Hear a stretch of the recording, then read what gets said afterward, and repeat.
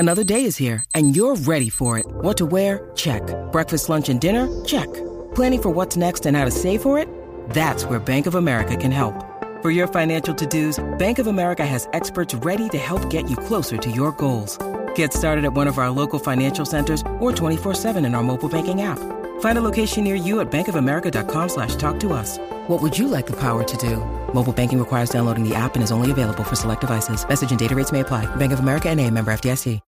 Estás entrando al fantasy. Instructions on how to use Javonte Williams in this letter? Yes, Nathaniel. Okay, I'll read them. Dear Nathaniel Hackett, Vic here. First off, good luck as the head coach of the Denver Broncos, and good luck with Elway, that son of a... Here are the instructions on how to use Javonte Williams. Don't overfeed him. He can only handle so much. Only give him half the work. He can only break 31 tackles per season. So if he gets out of hand early, make sure you dial him back. You don't want him breaking that 31 mark. Okay? Javonte Williams is one of the best running backs in the NFL, but you can't let people know it. Melvin Gordon was pretty good last year, so you have to play Melvin. Okay? Pretty simple. Good luck. Oh, and one more thing. If you end up getting fired, which is really likely at the end of this season, make sure you pass this note down so the next guy doesn't use Javonte. We can't have him used. Live from the FantasyFootballShow.com studios, it's the Fantasy Football Show. Live! Monday through Friday, 7 p.m. Eastern. Welcome to yet another edition of the Fantasy Football Show. I'm your man Smitty. We're breaking down fantasy football bust candidates. We're going to take phone calls, we're going to answer voice messages, and we're going to get right into the news. From the FantasyFootballShow.com news desk, here is your breaking news. So we got two reports that are kind of floating around news wires right now. Two reports that have pretty big fantasy football impact because ADPs are kind of high for two of these two guys on screen right here. First of all, let's start off with the J.K. Dobbins report. So J.K. Dobbins, there's been numerous reports talking about how J.K. Dobbins may or may not be ready for week one. He might be behind schedule. This isn't the first time we've heard it. Now, granted, some of these reports have actually come from Ian Rappaport himself. And this guy, J.K. Dobbins, finally claps back, which good for him if he's completely healthy. You know, I'm fine with a player standing up for themselves, and I'm actually proud of J.K. here.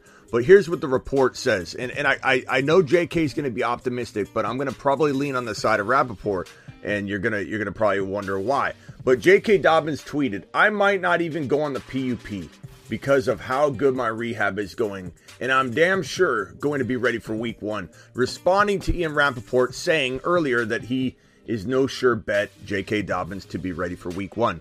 Look, J.K. Dobbins may or may not be ready for week one. J.K. Dobbins may or may not go on the PUP and then be ready for week one. We don't really know. Obviously, if he ends up starting the season on the PUP, he's going to miss an extended period of time and then come back. But J.K. Dobbins is 100% a no-go for me near his ADP. And Gus the Bus too. They're both recovering from season-ending injuries. This is a situation I'm avoiding entirely. This Baltimore running back stable is completely littered with injury. Tyler Batty, the rookie, is the only guy I'm going to go near whatsoever. J.K. Dobbins is a complete avoid. If he was going in like the 6th round or something, I'd be on board. But sometimes this guy goes in the 3rd, 4th, and sometimes he falls into the 5th. His ADP is kind of all over the place. It started out in round 3, 4. Now it's pushing back to about 4 or 5. This report probably shoves it back into round 4. It's just too early. When you got guys like Breece Hall, you got quarterbacks like Joseph Burrow, cigar-smoking Burrow, sitting there in round 5 and round 6. Why would you go near a J.K. Dobbins when you can get safer players to put on your roster in 2022? ACL injuries are a tough thing to come back from. We cannot keep using Adrian Peterson. We can't look at a running back coming back from an ACL tear.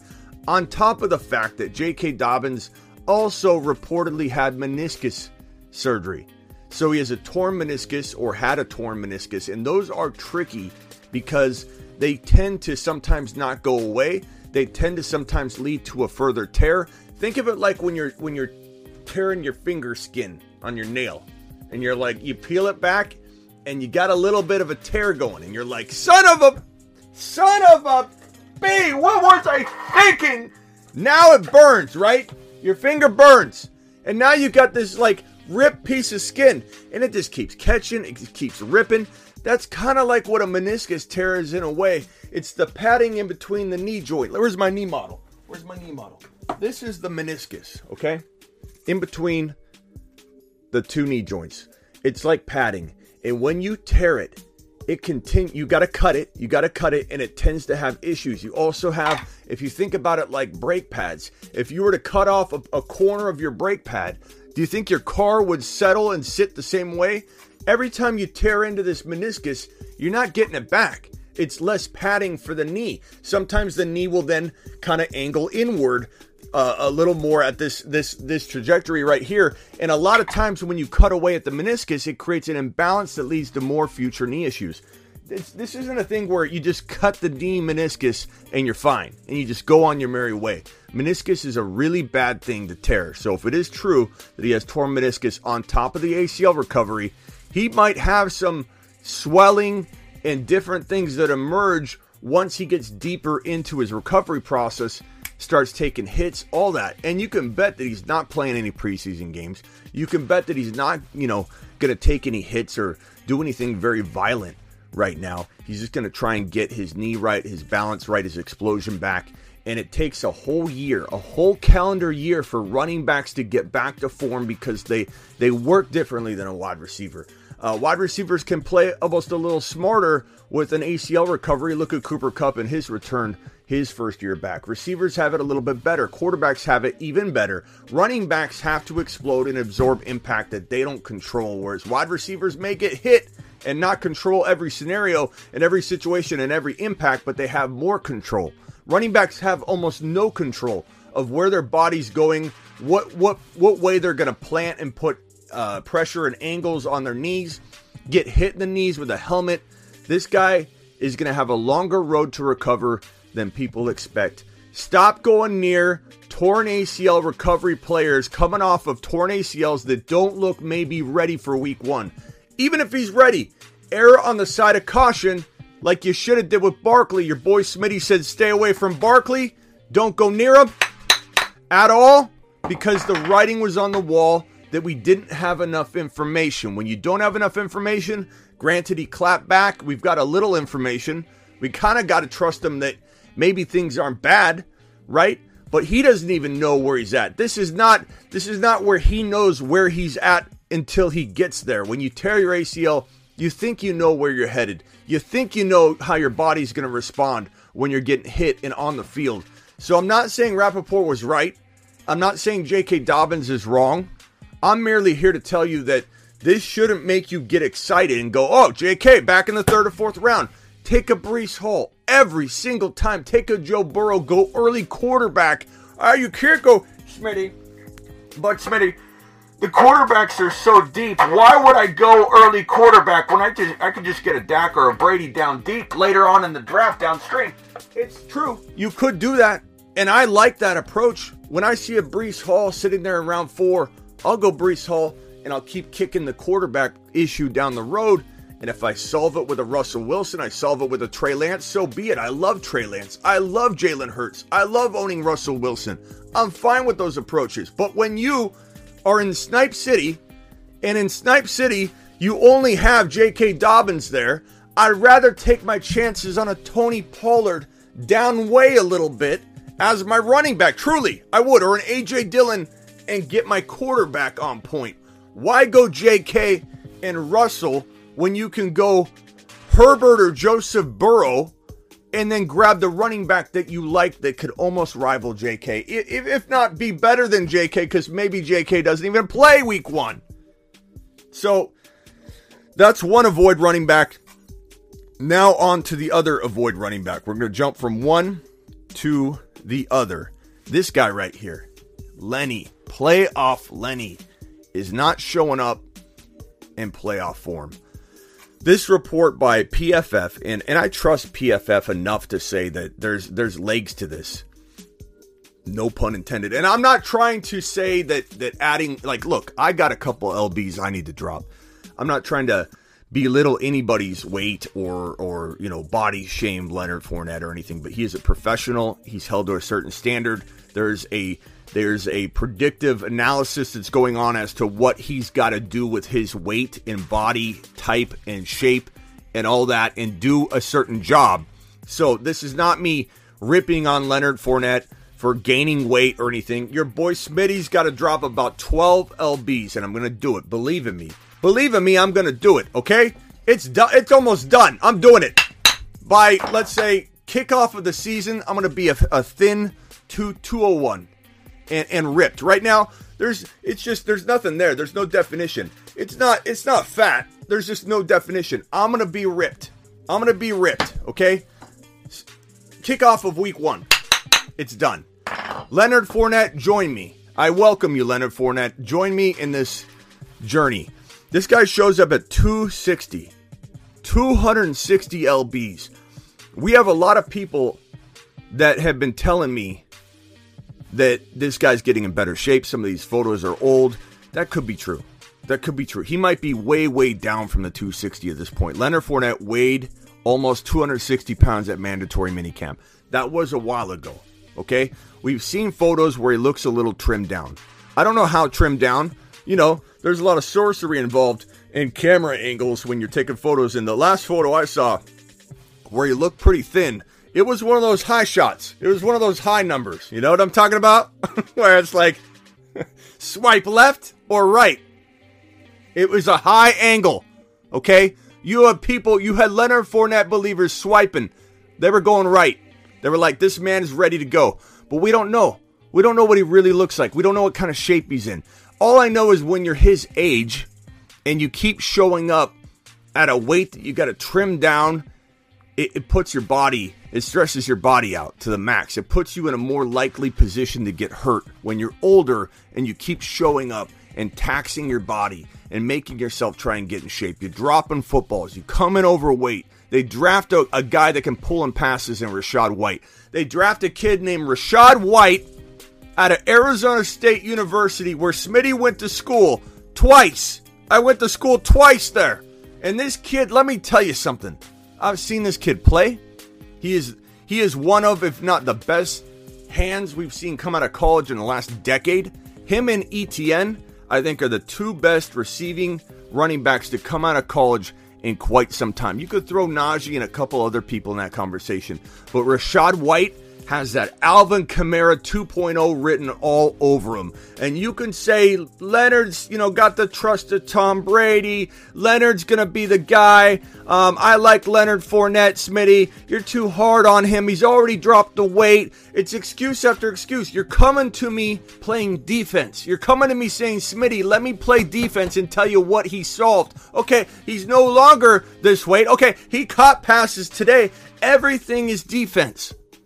This guy, Rachaad White, came and he said, I'm playing offense. He said, I'm here to start. To the moon. Rachaad White to the moon. He said, I'm here to start. This man walked in, Rachaad White, and said, I'm here to start. Mashed potatoes. To the moon. And I believe him. And I also hear from a number of people that I truly trust that are connected to this Tampa Bay situation and organization and to people very close to the situation. And I heard from several birdies, here's the source game, right? I heard from a source, well, you know what? Trust who you want, okay? Because I trust this source to have pretty good information. They didn't tell me anything locked and loaded, nothing concrete, but they did tell me that Tom Brady wanted to solve his concerns of running backs catching footballs. And he told me this the year they brought in Giovanni Bernard to solve the concerns he had. They didn't get solved. Leonard Fournette comes in dropping footballs and comes in at 260 pounds. You think Tom Brady feels ultra confident that the solution they drafted for Tom Brady's concern entering the 2022 NFL draft to get competent pass catchers in there to revamp that situation in terms of running backs catching the football and giving Tom Brady that pass catching running back he's been wanting to line up behind him and catch footballs on a regular and consistent and solid basis. Do you think that coming in 260 pounds, dropping footballs early on in camp is a recipe for this man right here to hold off a hungry and motivated Rachaad White? Rachaad White is a monster. He's taller than Kamara. He's bigger than Kamara. He reminds me of Kamara, just a bigger, taller version. I'm extremely excited about Rachaad White's season. And I really, really believe that if the cards fall a certain way for this guy, he gets the right hand dealt to him at the right time, Rachaad White. And I think it's very possible with this man, Leonard Fournette, as the only player in his way. A disappointment-prone player from back in Jacksonville, where he literally had one of the best years of his career, and they got rid of him because he was such a problem. He was such a locker room problem. He was such a problem off the field. He was a disappointment. And I'm not trying to be ultra critical of him as a human being. I'm not here to do that. I'm sorry, Leonard, if this comes off the wrong way. I doubt he ever sees this, but if he did, Leonard, I'm sorry. Okay? The way this is coming off. But you've been disappointing, and I can't trust you from a fantasy football perspective. I'm putting my trust in Rachaad White. It's Rachaad White season. Let's go. Let's go! Mashed potatoes! Absolutely here for it. I'm absolutely here for it. It is Rachaad White season, and he might get an emoji here real shortly. We got Josh in the building, says Rachaad White to the moon. We've got Blackbeard in the house. We got Jeb. Appreciate all you guys falling in. And that's really it for the news today. We're gonna hit the phone calls now. It's voicemail time. Drop a voicemail at the Fantasy Football Show on the gram. Tell your grandma. He'll punch you in the throat. Okay, so we're gonna get to this. Rock out with a super chat. You guys got to forgive me, for some reason my system isn't loading some of the comments. Let me see if they're coming in now. It looks like they maybe are coming in now. I see Rock out with a super chat. Appreciate that. I see a couple super chats here. I'm gonna have to read them. I don't know that I can grab them on screen. For some reason, things aren't loading properly here. Family home with COVID. Oh, Michael K. CPA. Miss CPA is holding things together. Really mild symptoms, not what we expected. Awesome community. Michael K., we appreciate you. Get better, young man. We don't want you out too long. We need you back here. We got another super from Rock Out. First of all, thank you for that there, Michael K. CPA. Thanks for the super chat. Giddy up. Appreciate you, buddy boy. And now we go to Rock Out. Rock Out says, rate this team. CMC, Javonte. Let me see if I can screenshot this because I can't grab it on screen. I don't know what's going on with my system here.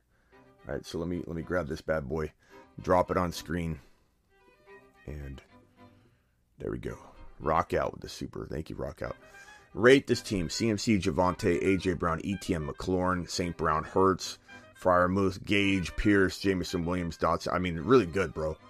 I mean, wide receivers, you got McLaurin and AJ Brown. You got a almost a second round wide receiver, but we'll call him a top of the third. You got another third rounder in McLaurin. You've got another third rounder in ETN. You've got in my opinion, a 6th round talent in St. Brown. You've got a 6th or 7th round quarterback. You've got arguably, in my opinion, a top 5 running back in Javonte, and at least per start a top 5 running back in McCaffrey. I can't guarantee he'll stay healthy, but I mean, Rock Out, you robbed your grandma in this league, your cousin, your Uncle Bud, your Uncle Bill, your Fantasy Karen. You got everybody pretty good in this draft, bro. I hope you got the entry fees up front because some people are bailing in this league. Nice work, Rock Out. Appreciate you for the super kind sir. Thanks for the super chat. Appreciate you. 19 variants are like a mild cold now, said Prime. Okay. Not touching J.K. Dobbins, says Carrick. Appreciate you, Carrick. Let's get to the voice messages, and it looks like the voicemail group number 1 doesn't have anything waiting for me, which is quite shocking, to be honest. I know I had some other ones that were waiting for me. Kevin's got one for me.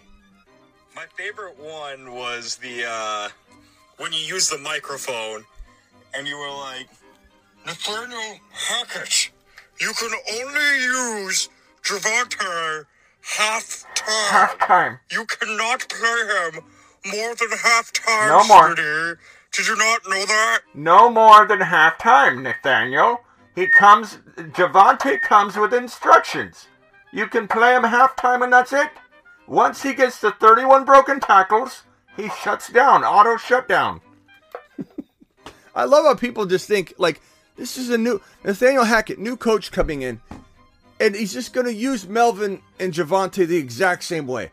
2 coaches in a row are going to say, this is quite arguably the best running back in the league. You can laugh at that all you want. If you don't think Javonte is arguably the number 1 running back in the NFL, then you see him differently. I don't even know what you're doing here, to be honest, because that's how my mind thinks. I honestly feel like Javonte is going to explode no matter what anybody does, okay? That's how I feel. Maybe I'm overly optimistic. That's okay. But that's how I feel. End of case. I'm the judge and jury and executioner on this show, and I say Javonte's going to the moon. To the moon. Enough said. What's this right here? This is from the last time. This old thing here. Somebody was doing this team, and I never got to complete it. Kevin. Hey, what's up, Smitty? It's that time for leagues to start up, Dynasty and redraft. Why don't you break down some warning signs for the people of what leagues not to join? Like, what are early warning signs you would give people of leagues not to join? I mean, you mean like you don't want to join a league where people are going to screw you? I would say if you're doing any kind of like long-term dynasty league, if that's what you're asking, I would only join leagues where, you know, you get some kind of entry fee up front for the next year because people will trade all their draft picks. If you can trade more than 1 year of draft picks, that league has a higher likelihood of crumbling. You know, the best place to play, bro, I'm just going to be honest with you, is to go on over to Underdog Fantasy, link in the description. And I'm going to drop the link in the live chat and pin it real quick. But this is where I think you should go play right now, good man. Because you can play all kinds of best ball. You can do the puppy drafts. They're $5 to do the puppy drafts, bro. $5 to do puppy drafts. And you can win all kinds of cash money. And you can do strategies over and over and over. So use the pin link in the chat. I just dropped it. Or you can go to thefantasyfootballshow.com at any point. And you can also click the link in the description. But best ball drafts are amazing. Because you can just continue to draft over and over. And what I love about best ball is if you do the same approach, you trust your approach, right? You do it over and over and over. Like me, Javonte, and Swift. Javonte and Swift are going to win me leagues. I love it. And if you do it over and over and over, you get different variations of it. You know what I mean? So it's kind of like you're putting yourself in a position where, like when you do an NCAA bracketology, you'll sometimes do a bracket and you love it, but you want little alterations. So you kind of keep a majority of it the same and you alter this team's going to win. That team, you have a couple different Final Fours. I feel like it's the same thing in best ball. Trust your process. Come down to a theory you have and a way you can kind of deploy it. Obviously, use best player available to guide you in those different directions. But that Javonte Williams and Swift from the 12 and 13 or anywhere in that late half of the first round, when I do that draft over and over and over, and I get different variations, I feel like I'm setting myself up for a big money spot. I feel like we're going to land one. Kevin. Voicemail 2 group represent. Yeah, you guys are. You're doing it today. Lance, what's up, Lance? Voicemail 2 group in the house. Woo! Let's get it. Whoa. They're really coming out today. Smitty, I really like that 1.10 spot because you can go ahead and take Chase as your number 1 receiver and then bounce back and get like a Swift or Javonte. That's a good start. What do you think? Absolutely love it, bro. If I can't get Javonte and Swift, I'll get Jamar Chase or Jefferson or Kupp or whatever and get one of them. And if I can't do that, if I think I got to grab Swift in round 1 and I'm going to miss Javonte, let's say that's what you kind of got to do. You got to take Javonte second of the two because Javonte is technically a second rounder right now, right? I don't mind him at the 12-13 turn, but make him your second round pick. Dominate with Javonte in the second round. Let me put the topics up on screen. Javonte and Swift. So that's the key. Now, if you go Swift and Javonte gets sniped from you, then I think the next best approach, maybe a Debo, maybe a Lamb falls, but a Lamb or a Debo or a Diggs with Swift is pretty good. But yeah, I mean, I love Jamar Chase. If you have a chance of getting Jamar or Kupp or JJ, you got to take it. You got to take it. And then Swift after that, Swift or Javonte after that. So if you can do that, that'd be good, bro. I like that. All right, let's go to voicemail group 1. I think they are resetting. Bruce. Hey, Smitty, who's a better handcuff, Nyheim Hines or Melvin Gordon to their respective partners? They're about the same. I tell you, Melvin Gordon is Nyheim Hines. Nyheim Hines is Melvin Gordon. Finkel is Einhorn. Einhorn is Finkel. I tell you that all the time. So they're pretty much, I feel like in every capacity the same. Like they're different running backs. Like you got Hines absorbing more of the PPR work, whereas Melvin Gordon's absorbing more of the overall work, but at least Javonte gets, his share of half of the PPR work until Javonte's fully unleashed. And I'm no moron. I know Melvin Gordon will be involved early on, but it's a matter of how long. It's a matter of how long does this guy Nathaniel Hackett literally just sit there and go, according to these iPad instructions on how to use Javonte, you only give him the ball half time. 2 coaches in a row have figured out he's a top 2 or 3 running back, and we're going to continue down the same course and not feed him. It's like imagine if the Colts said Hines is just too good. We're not going to ever fully unlock JT. Why do it? Hines is good. Why do it? If you don't think that Javonte is JT, the next JT, then that's where the argument stops. I don't even need to have the argument anymore. I don't need to talk to people about, but Melvin Gordon did good. I don't care. Nyheim Hines did good. I don't need to hear it. You think differently than I do, and that's fine. But I don't need to explain that anymore. I don't need to explain it. Melvin Gordon will only have so much work for so long. He'll either get hurt or Javonte will be too explosive, just like JT. It's like saying, well, why didn't LaDainian Tomlinson get held back? Why didn't Alvin Kamara get held back? Why didn't Christian McCaffrey continue to divide his work up? Melvin Gordon is no better than some of the backups in the NFL at this stage in his career. He's in a very productive offense. The offensive line blocks well. It's going to be moving the football down the field, moving the chains, good yards per carry. Melvin Gordon has had his whole career to prove he is not that good. He's a pedestrian yards per carry, 3.9 to 4.1 yards per carry running back. He's proven that over the course of his long career.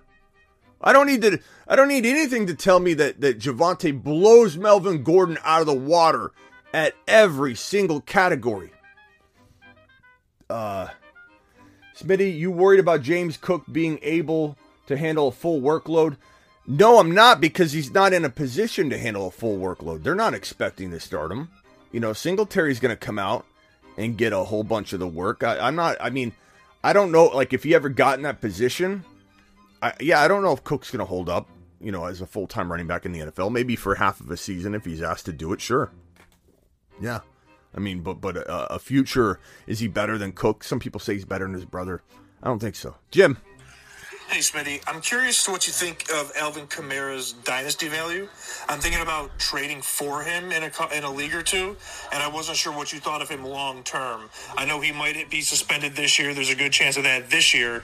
But what's his value long term in dynasty? That's a real good question. I think Kamara, given that he's going to sit out a half a year or 4 to 6 games or whatever it might be, it's kind of like it's not a wasted year. But it's like we're not going to get that full year, but he's still going to, rack up the mileage and get older. And he's had a long run, like, in a sense. He's had a lot of years that he's played at an elite level. You only get so much time as a running back in today's NFL. And then you mix in all this off-the-field issues and the fact that, like, now he's got that mental... a lot of times, think about it, like a lot of times where players kind of maybe fell off a year too early, there's always something going on, you know, like in the case of like Lev Bell moving or Antonio Brown. Like, I feel like, I'm not saying Alvin Kamara's situation will linger or that it won't just be squashed and he'll never have another off the field issue again.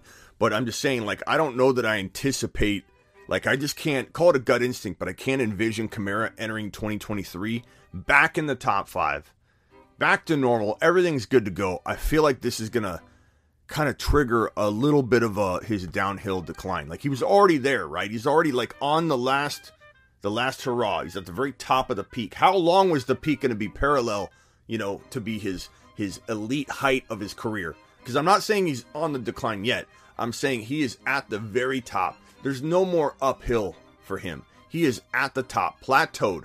How long is the plateau? Does the plateau start to go down now because he's going to be out 6 games, come in rusty, get beat up, get hurt, and then we never see him return to form? I don't mind him acquiring him at the right price, but it would have to be something well outside of round 3 dynasty value, because you're talking about wide receivers that I'd rather have. DK, you're talking about quarterbacks I'd rather have. Joe Burrow, Herbert, all those guys, all the top 4 guys. I'd just rather have them than Kamara in a dynasty league.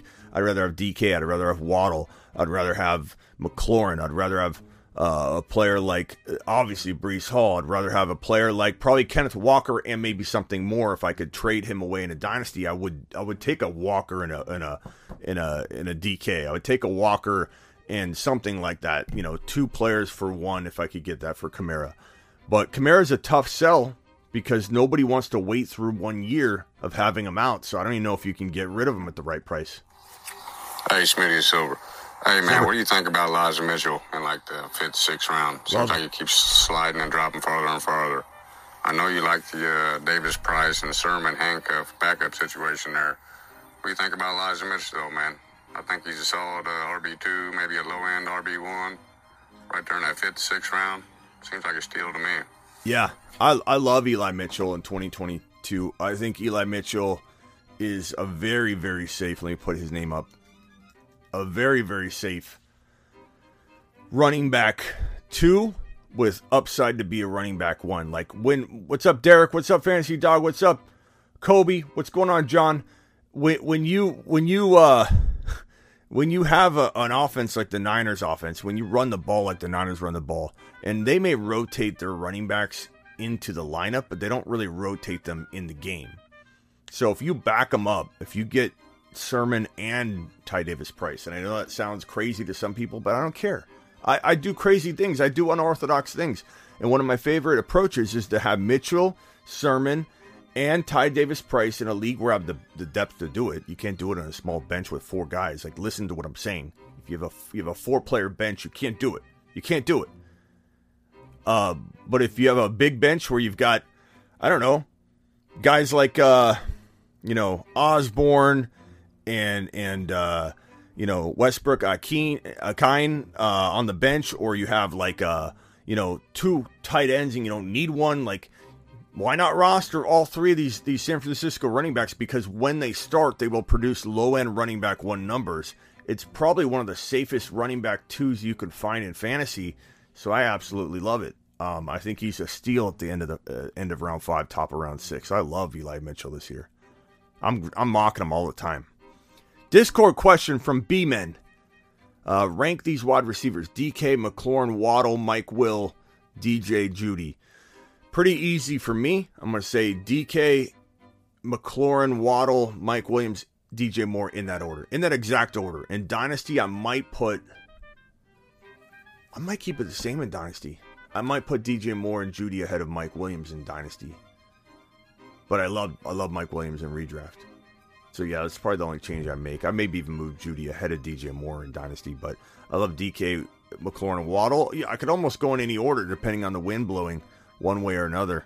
I mean, those are solid guys. Yo, Smitty, Rich Eisen just said today that Javonte Williams isn't a top 5 running back. Good. Drive his value down, Rich. Drive it down. What's so funny about anybody that's opening their trap, their mouth on degrading or trying to bring down Javonte Williams at all, the funny part about that, let me put these on screen, is the data Like, if you don't trust the data, like if you don't trust your eyes, if Rich Eisen's eyes are that bad, and it sounds like they are, sounds like they're shot, sounds like he needs LASIK immediately.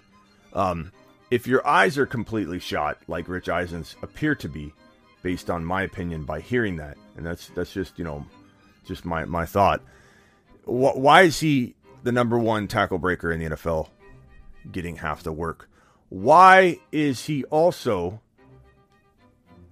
the number one, according to PFF, the number one running back in all of 2021 with a forced missed tackle rate of 37%? It's head scratching to me. It's head scratching to me. I can't believe I guess we need to put on this side Rich Eisen goggles. We got two on this side. We got Rich Eisen on this side. Oh God, yeah. Oh boy. Yeah, Javonte's looking bad. I mean, that 37%, that's a low percentage out of 100. I think that's what Rich Eisen might be confused about. He's saying 37, well, that's not a high number. First in the NFL. Okay, but what about this 37 right here? That's a low number. When we do our show later, Peter, I want you to put that graphic up. 37 out of 100 is not a good score. Ow, this is poking my eye. That 37 out of 100 is not a good score, Peter. Peter, the producer. Hey, Peter, the producer. We've got to get a better graphic up. This makes Javonte look like a superhero. 31 broken tackles. 31 broken tackles. Are you out of your mind, Rich Eisen? Najee Harris, 30. Taylor, 25. Nick Chubb, 23. Imagine what this guy does. Just unbelievable. Javonte. To the moon. Unbelievable. Unbelievable. Let's see if we got any more voice messages. Terry, leave those in a form of an audio message if you could. All right, that's all right. Do what you got to do. You're filling in. It's not your fault. You're filling in, bro. You're doing a great job. You're doing a great job, Terry. Now we're gonna hit the phone lines because the voice messages they were a little thin today.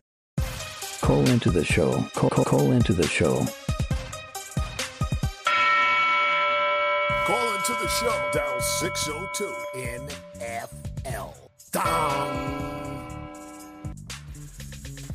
All right, let's take some phone calls. It is active, so you can dial in now. Do it. Dial in. Do it. You're live on the Fantasy Football Show. Who am I talking to? You're talking to Kobe. Kobe, what's up, my man? All right, man. So look, I'm in a little bit of predicament. I was able to trade a couple picks, and long story short, I have the 111 and the 2-3. I was wondering, should I go Najee and Jay Williams, or should I go Najee and Swift? What do you think is the best? So if Najee Harris is there at the 1.11, you got to take him. Because to me, he ranks higher than Swift. He ranks higher than Javonte.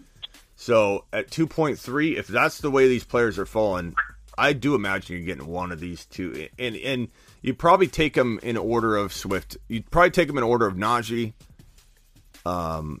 Swift, Javonte. But I wouldn't fault you for taking Javonte over Swift if you wanted to. If you felt like you wanted to be on this train, you just you didn't have another league or an opportunity where you're going to draft Javonte. Look, they're really close for me. They're really close for me. But Najee, you got to take him at 1.11. He's arguably the 2, 3, or 4 overall. That's what I was thinking. That's pretty much what I was thinking. But you definitely got. Do you have Swift over Javonte, or do you have Javonte over Swift? I don't definitely. I mean, I think I do it because I think I can get it better. You know what I mean? Like if I'm drafting at the 10 pick, I'm lot higher likelihood of me landing Javonte in the second round at the top of the second than Swift, lasting that 13 and 14 pick. So if I've got to wait a couple picks into the second round, Swift is going before Javonte because Javonte's ADP is around 14 to 18. Swift is going in round 1 most of the time now, and if you get lucky enough for him to fall, so be it. But that's why I draft Swift over Javonte. But if push comes to shove, I don't know. And when I have back-to-back picks and mock drafts at 12 and 13, I take Javonte second to help drive his ADP down. I got to do my part. Right. You know what I'm saying? I can't be taking him at 12 and then drive it. So I'm taking it at 13 by design, but that doesn't mean I necessarily like him more. But I will take Swift and Javonte in that order because it's most likely going to land me the both of them. Got you. I appreciate that, man. Yeah, who is this again? This is Kobe. Kobe, Ayo, okay. Kobe, I'm in the chat. Okay, Kobe. Okay. I'm gonna mark you down here so I know when you're calling in again, so I can address you. So I appreciate that, Kobe. And call in anytime, even if you have another question for today. Yes, sir. I appreciate that, man. Yeah, appreciate you. All right, what else we got? So that's a good question. I mean, it's hard to know, who to take between Javonte and Swift. I mean, Swift's probably the better, less likelihood to disappoint you early on because I've been honest about it. Like, Gordon's going to be involved in the very beginning. It doesn't matter, though. I don't really care. Javonte will be ultra efficient. Be an absolute monster, and I'm ready for it. I'm here for it. You're here for it. Javonte to the moon. To the moon. Swift is going to go to the moon, so to the moon. It's not like, either one of them is going to disappoint you, I don't think. I'd say maybe Swift has a little more injury risk, potentially, but you're live on the Fantasy Football Show. Who am I talking to? Yeah, Tyler. Tyler, what's up? I just got a quick question. Hey, if Fournette keeps on slipping and all the things from coming out of Tampa saying it's like, he's throwing weight, the coach doesn't like it doing it, does that mean that White could be the number one coming out of game one because he's the kind of guy that says, I'm coming for your job? You talking about Rachaad White starting right away? Yeah. I don't think he'll start right away. I think they're paying so the thing about the NFL and the one thing that Fournette truthers are going to be correct about is that when you pay a guy as much as you're paying Fournette, he's probably going to get his shot. You know what I mean? Unless he gets hurt.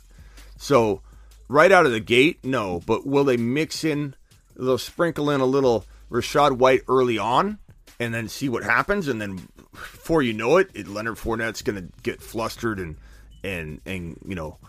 just knock himself off the rails. And who knows? Fournette's not the kind of guy that I think handles stuff like that well. That's why he got ousted out of Jacksonville.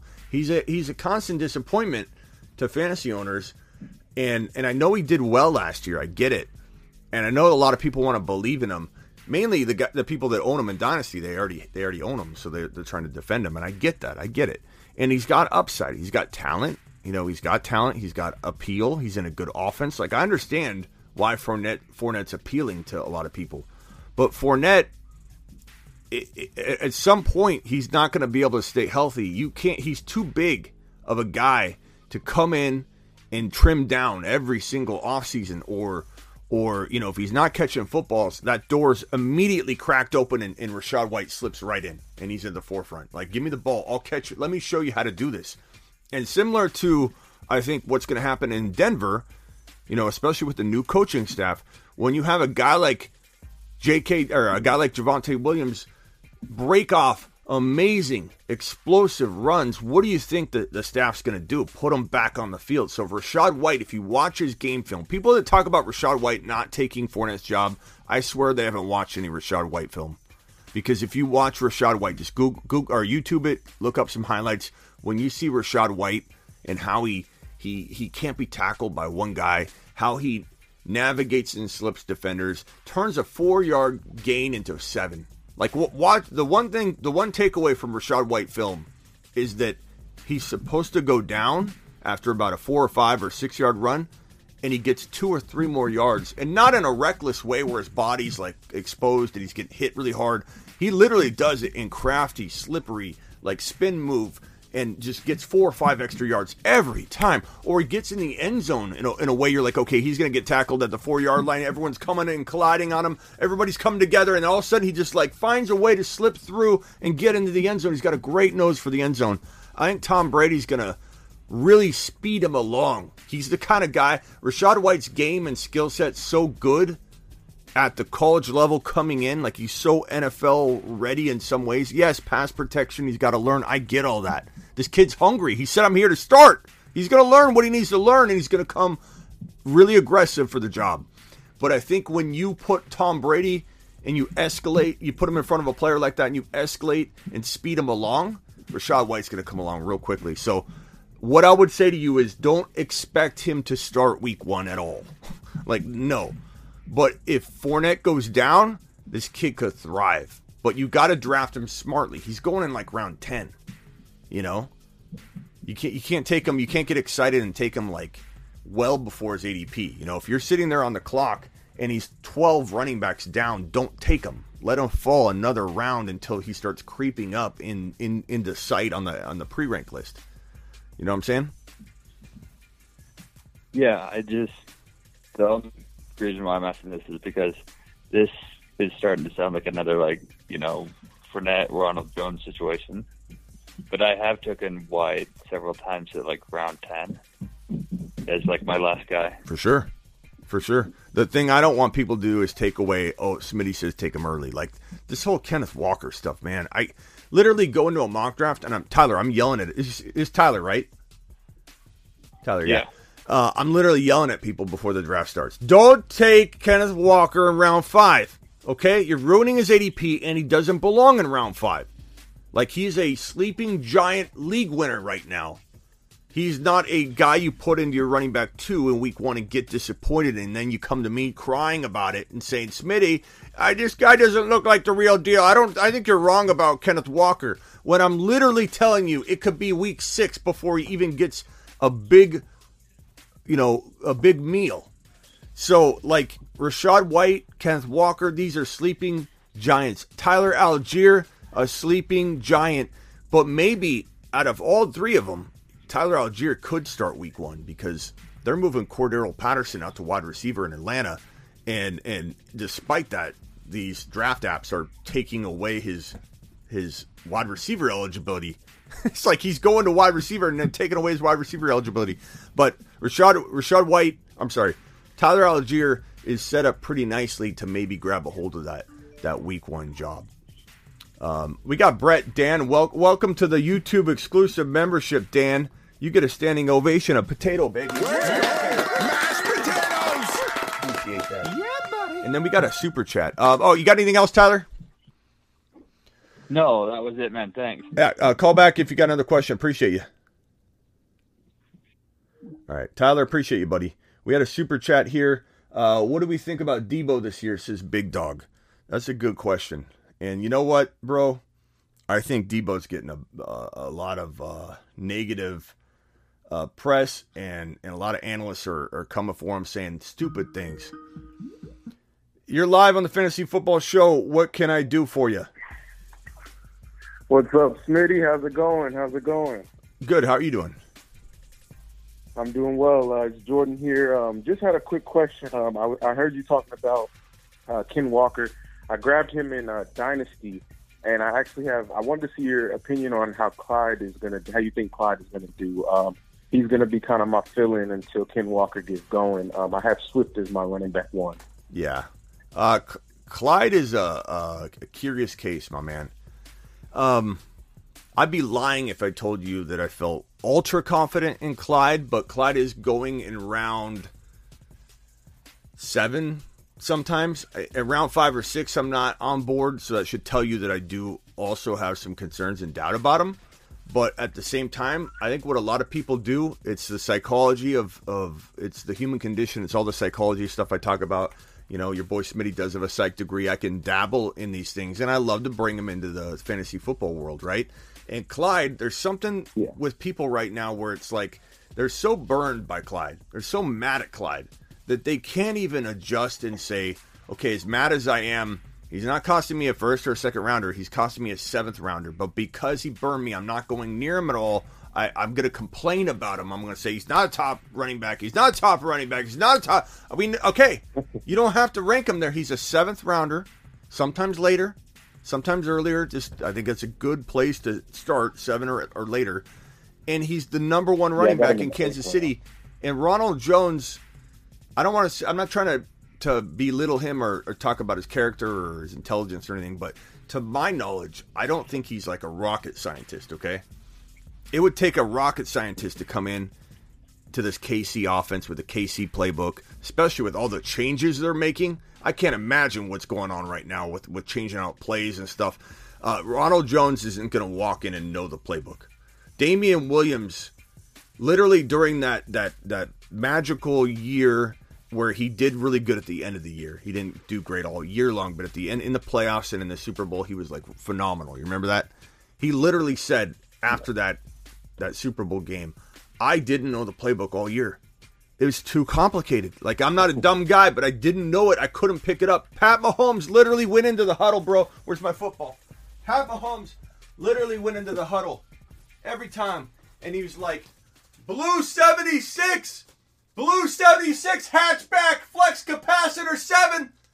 Blue, hut, Damian Williams, run a 5-yard out. Hike! That was what it was like every single time.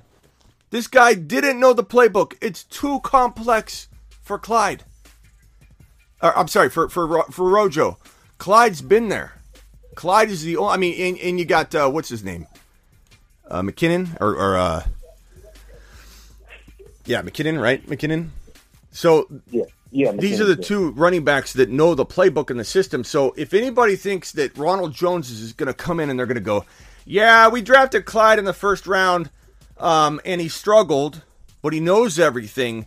We're just going to go ahead and hand this over to Ronald Jones. It's not going to happen. It's not going to happen. Ronald Jones injury could open the door to where they're like, crap, shove him in. Mahomes, tell him where to go, and they're going to call the plays, Blue 77, Nickelodeon 5, Blue 42-7 left, Ronald Jones, just stand there. That's what would have to happen. It's very complex. Clyde's getting the go. If he's healthy, he's a go. Not to mention, Clyde plays at about 205 to 210. There's some discrepancy as to whether he plays at 205 or 210. That's a heavy weight. Like, he's 5'8", and he plays at 210. That's a big boy. People act like Clyde's tiny. They're like, Clyde's too small to be a running back. He is not too small to be a running back. People are spitting stuff out of their mouth, and they don't know what they're talking about. Clyde's not too small to be a running back in the NFL. You know why Clyde looks too small? Because he played at 160 pounds last year, bro. Can you believe that? Nobody knows that. He played at 160 pounds. He weighs 210 normally. He played at 160 because he had that gallbladder surgery or whatever it was. Gallbladder. I think it was gallbladder. I keep forgetting. But Jordan, he played at 160 pounds. What if I took 45 to 50 lbs off you? What do you think you look like walking around, bro? You know what I'm saying? Like, sweet, I don't know. You wouldn't even see me here. You wouldn't even see me in the chair here if you took off 55 lbs. You would think that the chair's empty. Yeah. So everybody give Clyde a little break. Let's see what he does this one last year. If he doesn't do it, if he can't stay healthy, if you trust Joe Burrow, cigar-smoking Joe Burrow said this was the best player in college football. And I know they played on the same team, but there was a lot of other players he could have mentioned that he didn't. He said Clyde Edwards-Helaire was the best player, even over him, in college football. And I wish the Bengals would trade for him. Can you imagine if Clyde, Chase, and Burrow were all together again? Burrow would know how to use him. Yeah, that'd be great. Give him a shot. Give him a shot. I'm telling you, give him a shot at 7-8 round value. He's going to get a lot of the PPR work if he could stay healthy. I really like Clyde late in one league. Not a lot of leagues. That shows you how much doubt there still could be. I'm being honest here. But in one league, I got to own Clyde in one league. I want to make sure I have him in case he does what we thought he was going to do. And if you remember back his rookie year, that first game, God, I was so excited, man. I was pumping up Clyde big time. That was a big miss for me. It was a big miss for everybody, but it was a big miss for me, and it hit me pretty hard because I was pumping Clyde up like no other, man. And that first game, bro, I was like running around, bro. I was running around. I wish it was live. You guys could have seen me. I was like, this guy's a monster! I have a buddy that also watches your show in my league, and he actually had the pick before me and got Clyde that year, so I actually dodged the bullet. But yeah, I was on the Clyde train with you. So. How could you not be? I feel you, but how could you not be? He's so electric when he's in college, and let's just give him a shot. 55 lbs is a lot to play. A little bit light. He was light of 55 lbs. Yeah, I got faith in him this year. So, and if not, Ken Walker or Algier will pick up the slack. So, appreciate you, Smitty. Yeah, appreciate you, man. Yeah, call All back right, anytime. Later. All right. You're live on the Fantasy Football Show. Who am I talking to? This is Andy. Andy, what's up? What's going on, Smitty? I What is got up? 2 questions for you today. Yes, sir.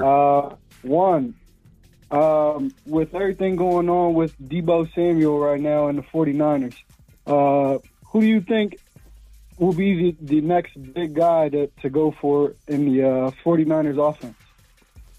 Okay, so this is a good question, and I want to answer the super chat while I have you on the phone. So bear with me as I'm long-winded on this. This Big Dog super chat. Appreciate you, Big Dog, for dropping that. By the way, Thanks for the super chat. Giddy up. Appreciate you, Big Dog. What do I think about Deebo? So this guy asked me about Deebo. I think Deebo is getting a bad rap. I think people are negative on Deebo in a way that's unfair to Deebo. Not that he probably cares too much, but I'd say this guy was asked to play running back, bro. He was asked to play running back, and he hit it out of the park. He was doing things that Cordero Patterson was doing. He was doing, and then people say, oh, he's not a pure wide receiver. Ayuk's a better pure wide receiver.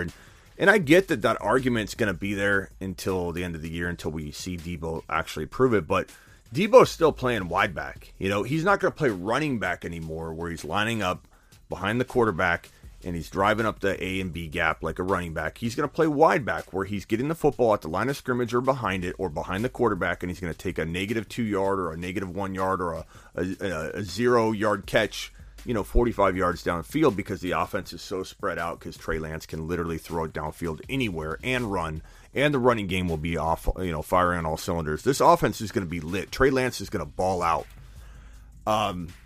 So your question is there another player that's going to go off? Are you expecting Deebo to not go off, and you're thinking somebody else is going to go off? Is that what your question kind of is? Yeah, that's pretty much what I'm getting to. Ayuk could have a really big year. I think Ayuk and Deebo will both have 1,000 yards. I think that Trey Lance is going to have a monster season. He's going to look like the next top 5 to 6 to 7 quarterback. Top 5 to 7 quarterback. I'd put him in that top 5 to 7. The big 4, and he could be the first guy or the third guy from those 4, after those 4. He literally could be anywhere from that 5 to 7. I think Deebo, if he's healthy, he's going to have a similar year. Even if it's balanced differently, he'll have more receiving yards. A lot of his catches were they were catches, but behind the quarterback, so therefore it was counted as a run. And so he had more than his yardage total. Not to mention, he was he was top 5 in the NFL before he transitioned to wide back at wide receiver. He was number 1, Deebo Samuel, number 1 in the NFL in yards per catch. He was number 2 in the NFL in yak yards. Yak yards. You know how hard it is to be second in the NFL in yak yards when you catch nothing but short passes? You get corralled by defenders right away. How is a guy not one of the best route runners and wide receivers, pure wide receivers in the NFL, when you get spoon-fed, you get shoveled all kinds of short passes, and you're number 2 in the entire National Football League in yak yards? Unbelievable. So Deebo's going to have a great year. As long as he's healthy, he's going to have a great year. Do I think that Ayuk could have 1,200 yards and 8 to 10 scores? Sure. Do I think Kittle could? I don't think Kittle, Ayuk, and Deebo are all going to have monster years, because I think it will be 2 of them.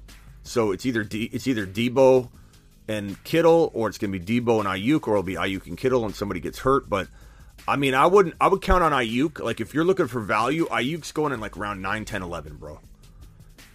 Make sure you draft him where the pre-ranked list lets you know that he needs to be taken. Don't take him 10 wide receiver spots before he could go.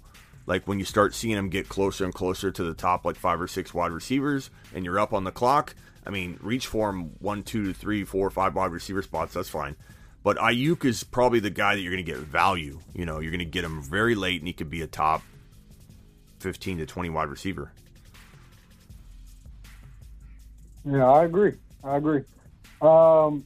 Second question I have for you: what do you think about Breece Hall's current ADP at this stage of the offseason? I love it. I think anywhere in the late third to early fourth round is an absolute league-winning home run steal. I think if he climbed to 3.1, I would pay it without hesitation. But I won't buy him at 3.1 until I'm forced to. So I think people need to understand the clarity around that. Like, I'm telling you, I would take him at 3.1 in a heartbeat if I had to. But I'm also telling you that I won't do it until I'm forced to, or if the board falls a certain way. In the throne draft, we took him at 3.1 as a community. But because we were in Snipe City, running backs were getting scooped up. We had to wait from the 3.1 all the way down the third round and all the way back the fourth round to the 4.12. We weren't going to get another running back. We had Etienne, Breece Hall, Montgomery, and Gibby on the board. That was it. There was no other running back option for us at that point, and they would all be, every one I just named would be scooped up. So we had to grab a running back there. We took Breece Hall because at the end of the day, even though you can get him later, he will hit a home run from 3.1. Imagine what he's going to do for your team at 3.10 or 4.4 or 4.5. Or the further down, the more of a home run. You know, it's like the further down you get him in the ADP, the more that ball is going to sail over the stadium. You know, like you're going to hit a home run still at 3.1, but it's going to be a home run that barely goes over the wall, which is still a home run. It's still going to be great. It's still going to help you win your league. But if you get him in like the 4.5 range, that ball is going into the river, bro, over the stadium. You know, so you gotta do what you can to try and maximize value, even when you love somebody enough, like this Kenneth Walker madness we've got going on in our mock drafts, where I can't control it. I can't even stop it, bro. Like, no matter what, we'll do a mock draft. Kenneth Walker goes at 5.5, and I'm just like, I'm yelling at people, going, "Don't do it, don't do it." They do it anyway. Everybody's grabbing them in our community. I'm starting to scratch my head and ask what's going on. Like, why are we taking Kenneth Walker around 5? You can get him in 7, and that's a reach. People will laugh at you for taking him in 7. Why are you taking him in 5? Don't get used to it. You're going to be laughed at on draft day, and I'm warning everybody. Like, I know someone's going to come to me a week 2 in the comments and be like, "Smitty, I don't think you're right on Kenneth Walker. I'm going to go ahead and cut him." Do I cut Kenneth Walker? Do I cut him at this point, Smitty? I draft him in the 4th round like you told me. I didn't tell you to take him in the 4th round. In a dynasty, maybe. A dynasty, you could take him in the 2nd round. But in a redraft, you can't touch him. You can't touch Kenneth Walker anywhere near the 7th, earlier than the 7th round. I would say 6.12 if you're like afraid he's going to go to some Jets fan, or I'm sorry, if he's going to go to some Seattle fan, and like you have close 6th and 7th round picks, like whatever. But like, stop taking him in 5. What else you got, pal?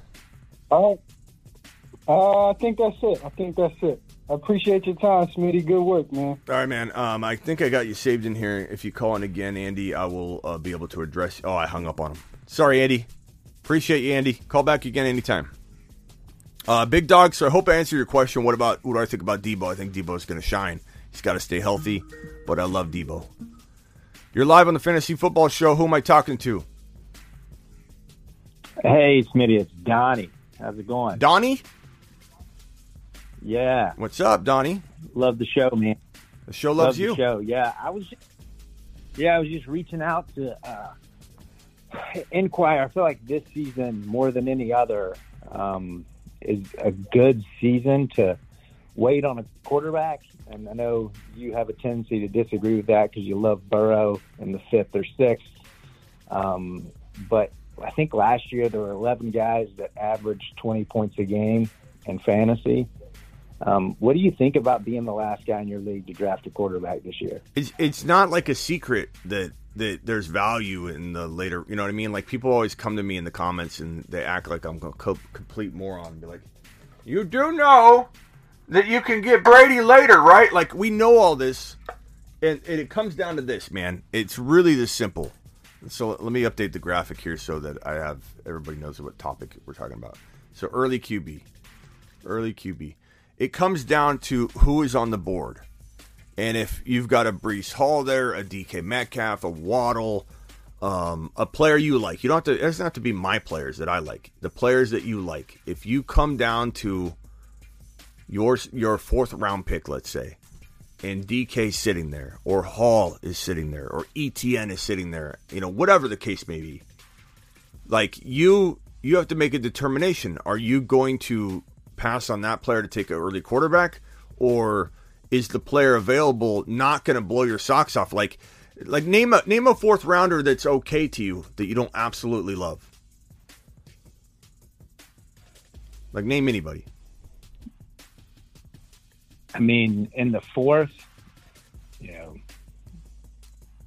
a Cam Akers. I don't think he's going to last. So Cam Akers, good example. But I wanted you to come up with it, because if I came up with it, it might not mean anything to you. So Cam Akers. So what I'm telling you is, when Breece Hall or DK or Waddle or McLaurin or a player you like, envision a player you like. If you don't like one of those players, take them out of the equation. Okay? When one of those players is there, they're the best player available. And then the Burrow in round 6 is a home run. And then if you get to round 6 and somebody's there that shouldn't be there, then you take that player instead of Burrow, and then you go down and you keep kicking the can down the road. I love Trey Lance. I want to own Trey Lance as my starting quarterback in at least 1 or 2 leagues this year. I want to own Russell Wilson or Jalen Hurts in at least 1 league this year. I'm not opposed to later quarterback, but you can't, if you don't like Cam Akers and you're just going to draft him, why wouldn't you just draft a guy that could be the number 1 overall scorer in fantasy football and avoid going after a player you don't even want on your roster? Like, if there's a player you love, take him. If there's not, then take the best player available that could outscore everybody in fantasy football. And I don't care if there's somebody that's like 20 points from number 5. I'm talking about, you believe, maybe, if the quarterback's there, that this quarterback could be the number 1 overall scorer in fantasy football. And I'm telling you right now, I could draft a handful of running backs in round 5 and beyond that will beat Cam Akers every time. I'm not worried about Cam Akers. I don't care that I'm passing on Cam Akers. The odds of Cam Akers not having a setback or having his explosion back and staying healthy, the way he aggressively plays the game, which I give him credit for playing it aggressively and having heart and desire, but this man puts his body on the line every time he carries the ball in aggressive ways he should, lowering his head. That one play he came back after his Achilles, he looked awful, by the way. The worst running back efficiency-wise in the entire National Football League upon his return from his torn Achilles. The guy literally averaged I think a little bit above 2 yards per carry, and in some cases under 2 yards per carry. Got corralled up quickly, had no explosion, no separation, no ability to carry defenders on his back. He was literally and utterly, useless. And this isn't his second year back. This is his first year back. He played a little early, but I did not consider that a full year back. He's like 1 year recovered, like around this time coming. I don't think he's even 1 year recovered fully yet. He might be. He might have tore it right around here. I forget when he tore it. But he's literally entering his first year recovered, not his second year. People are acting like this is his second year back from his torn Achilles. It's not. And so, I don't know, I'm going on a tangent, but I was just going to say that avoiding a player like that and drafting Josh Allen or drafting Herbert or drafting Burrow, even though Burrow is a little bit later than where Akers is going, I don't know, bro. To me, there's no reason you shouldn't draft the best player available every time you're on the clock. And if it's quarterback, it's quarterback. Like, I was saying that I could get a Kareem Hunt, or I could get a Tony Pollard, who I really believe could outscore Akers per start, or maybe even on the year. I'll go after a player like that all day long. Give me a St. Brown instead of a wide receiver at that. Like, I'll take St. Brown and Joe Burrow over any later quarterback and your Deontay Johnson all day long, bro. I'll take my Hopkins and Ayuk combo, which you can get like in the 9-10 rounds or 8 to 9 round range. You take Hopkins at like round 7 or 8, hopefully 8. Okay, so you take Hopkins at 8, you take Ayuk in 9, and now you have Ayuk to start until Hopkins comes back. And if Ayuk never lets go of the job in your lineup, you've got Hopkins on the bench, trade bait, whatever. I'll take Hopkins and Ayuk at 8 and 9, and Joe Burrow or Herbert over your Deontay or Pittman or whoever you want in that draft slot and a later quarterback all day long. Do you see what I'm saying? It's apples to apples. You cannot compare late quarterback and only look at quarterbacks. You have to look at what is the subtotal of what the result is. What are the ramifications of you taking an early quarterback, and who are the two players we're looking at comparatively to the two players you're looking at? You know what I'm saying? Yeah, I'm with you. I think, my big sticking point was, I think Josh Allen was top quarterback last year and averaged 24 points per game. And, I think number 11 on the list was, like 20 points per game. So, trying to find some cost savings in the later rounds. What's your thoughts on Kirk Cousins with the Kevin McConnell? And I know you're high on Justin Jefferson. So, I mean, as your starting quarterback, just late rounds. I mean, as a backup, not as a starter. I mean, that's not my style. Like to each person their own, their own style works for them. Like if you are a streamer at quarterback, like you want a Cousins, you want a Trevor Lawrence, you want to have like 2 or 3 of those guys, and you do good that way. Don't let anybody, including me, talk you out of doing what works for you. Everybody's got different strengths and weaknesses. I do urge people to turn their weaknesses into strengths instead of just doing the same stuff over and over. Like, think about it. You're at a job, right? I don't know what you do for a living, but what is the type of work you do, if you don't mind? What? Staffing. Okay. So what if you didn't train? What if you didn't work on your management skills or your presentation or your selling or your whatever? Like, what if you just, I suck at selling, or I suck at convincing people to do this, or I suck at, whatever. You just go in every single day and not work or self-improve. Like, people take that approach into fantasy. They're like, I'm not a very good drafter, but I'm a great manager. And they just go in and continue. Like, imagine if you, as a fantasy owner, approach your fantasy football game like people approach their job and improving their weaknesses to climb up the ladder. So that's why I have my video courses, and I plan to release a whole lot more in the coming month before August 1 on trying to improve all your weaknesses and turn them into strengths. But like that's why practicing with mock drafts, you should do things you don't normally do. And if I'm you, I would start drafting early quarterback. And when I say early quarterback, I mean Joe Burrow around 6, bro. I mean, if Herbert falls to 4.12, like, you're talking about Burrow at 6 point whatever. Who are you getting in the 6th round that blows Burrow out of the water? I'll just give you a stat, Smitty. Kirk Cousins last year averaged 19.21 points per game, and Josh Allen averaged 24.56. I'd have to see what scoring you're using. You know what I mean? Like, that's a vague thing to throw out because that was Kirk Cousins in a rushing offense versus a Kevin O'Connell offense. I hear you. I just see pushing the ball more. I hear you, but I'll have to look at different scoring to even I get what you're saying, but you're also, you got to consider too that I feel like Burrow, Herbert, Josh Allen are all taking an extra step forward. Like, it's not like I feel like they're going to be the same. I'm predicting Herbert to throw for 44, 45 touchdowns, bro. I'm predicting him to run for another. I'm predicting him to run for another 3 or 4. I can guarantee you that if Herbert's healthy, the number 1 NFL quarterback start in the history of the NFL, the best start for a quarterback in NFL history in his first 2 years, Justin Herbert. This guy he's number 1 in touchdowns, number 1 in 300-yard games, and number 1 in yards. And I believe he could throw for 5,000 yards, have 45 passing touchdowns, run for 3 or 4 or 5 more. He could have a 50 touchdown season. I can pretty much assure you that these guys are becoming monsters. They're not at their peak yet, and it's not going to be 4 points or 5 points. It's going to be different. And if you think differently, it's okay. I'm not mad at you. You're not taking a lap. But I feel like whatever happened last year, it's important. It tells a part of the picture. It paints a little bit of the picture, but it's not just carry this over and let's roll. Kirk Cousins probably going to get a little more yardage, maybe. Or will the offense struggle like the Ravens offense always struggles when they try and do something completely new and different? Like, hey, let's not run Lamar anymore. They fell apart. Hey, let's run more in 2022. I wonder how that's going to go. Is Lamar going to just be better because they plan on doing this or that? Or, I don't know. I'm not sold that this transition in Minnesota is going to be just like a 100% smooth process to just go to a more pass-oriented offense when literally it's built around Dalvin Cook and Jefferson kind of equally. But we'll see. Trust your gut. Yeah, no, I appreciate it. Trust your gut, man. But I urge you to mock draft a little bit with that Burrow. Like Burrow in round 6, man. Tell me who you're drafting over Burrow in round 6. Name anybody that you like that you see.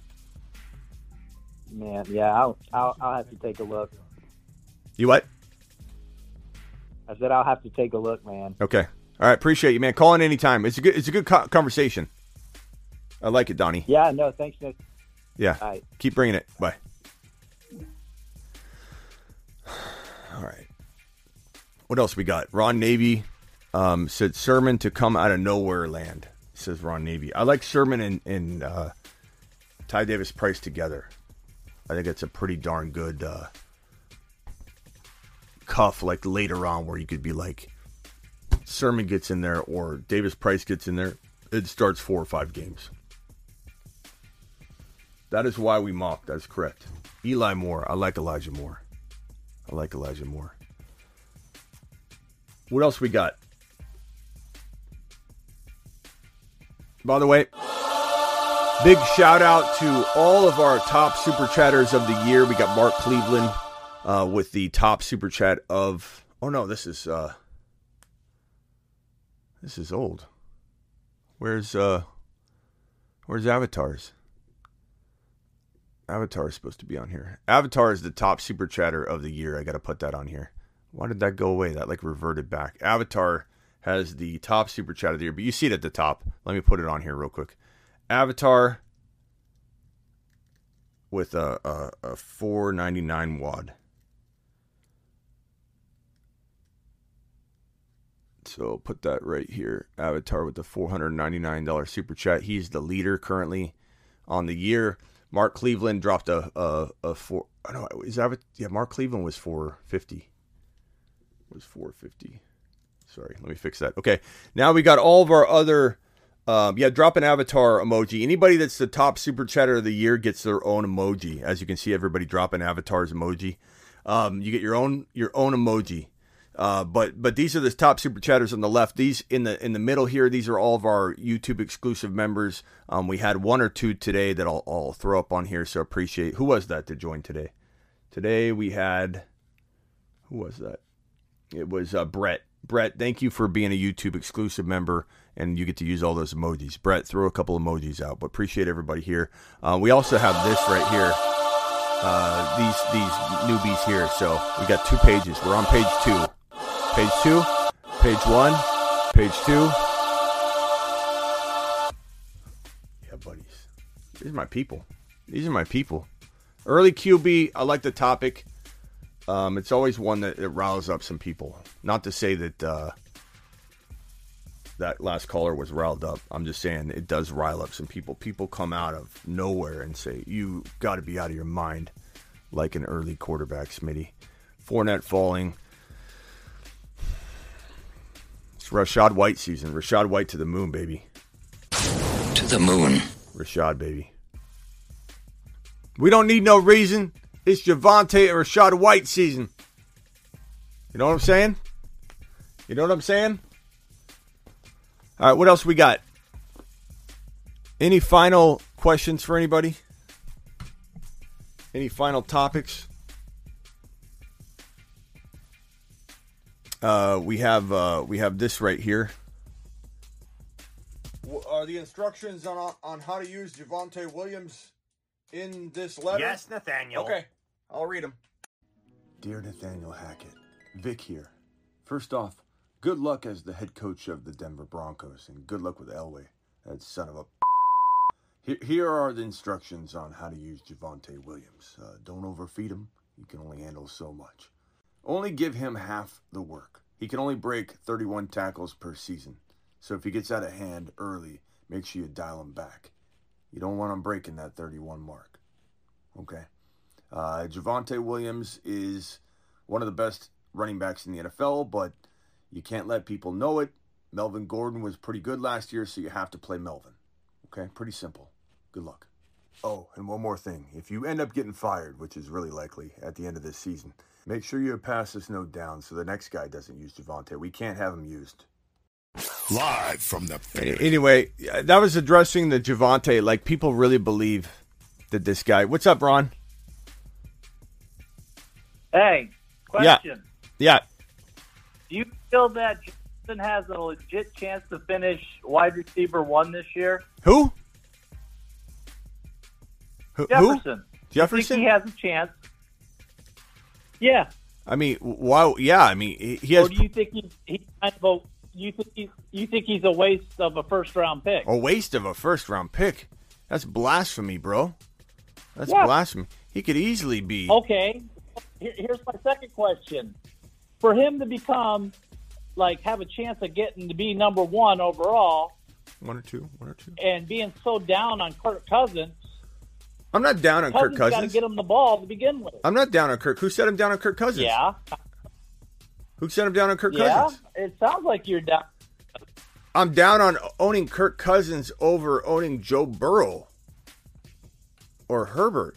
You know what I'm saying? Okay, Burrow's going to throw the ball to he's the number 1 receiver, has a possibility of being a number 1 receiver, right?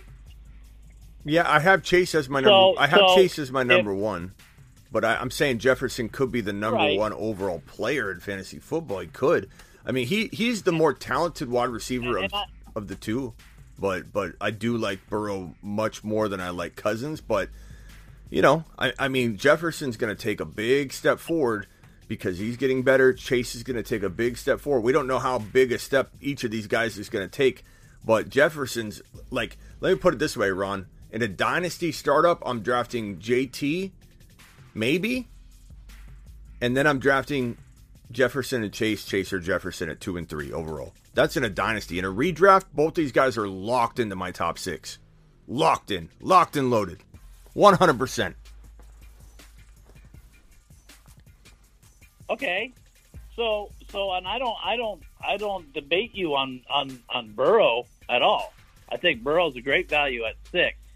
But even if you can't get him at 6 and you got to get somebody like Cousins, I think Cousins, if you look at it in half PPR and PPR, Cousins is one of the most reliable quarterbacks. If you were to do all the numbers, he's one of the most reliable quarterbacks out there, and I don't see why everybody doesn't give him some respect. The problem with Cousins overall is when it comes down to that game-winning decision-making in these games, that's where he has something's not working in his head. But as consistency overall and getting his players the ball the way they need to and getting the yardage and getting the touchdowns and doing that and getting good fantasy points, I mean, I look at him as a low-end starting quarterback. I don't look at him as a number 2 quarterback. How, though? Okay, so let's go over. Who do you? Can you see my screen, or do I have to read it off to you?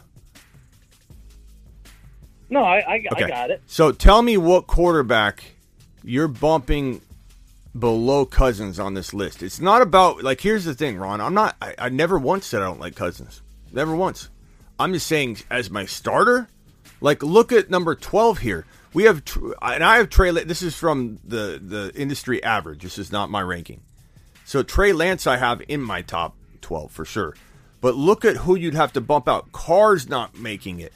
Trey Lance isn't making the consensus data. It's Aaron Rodgers, Stafford, Russell Wilson, Dak, Tom Brady, Burrow, Hurts, Murray. It's crazy how low Burrow is. People are totally disrespecting Burrow. Kyler, I mean, tell me who, Cousins is ranking 15. Are you really going to knock Derek Carr, Lance, Rodgers, Stafford, Russell? Who are you knocking out? I would definitely, because I don't like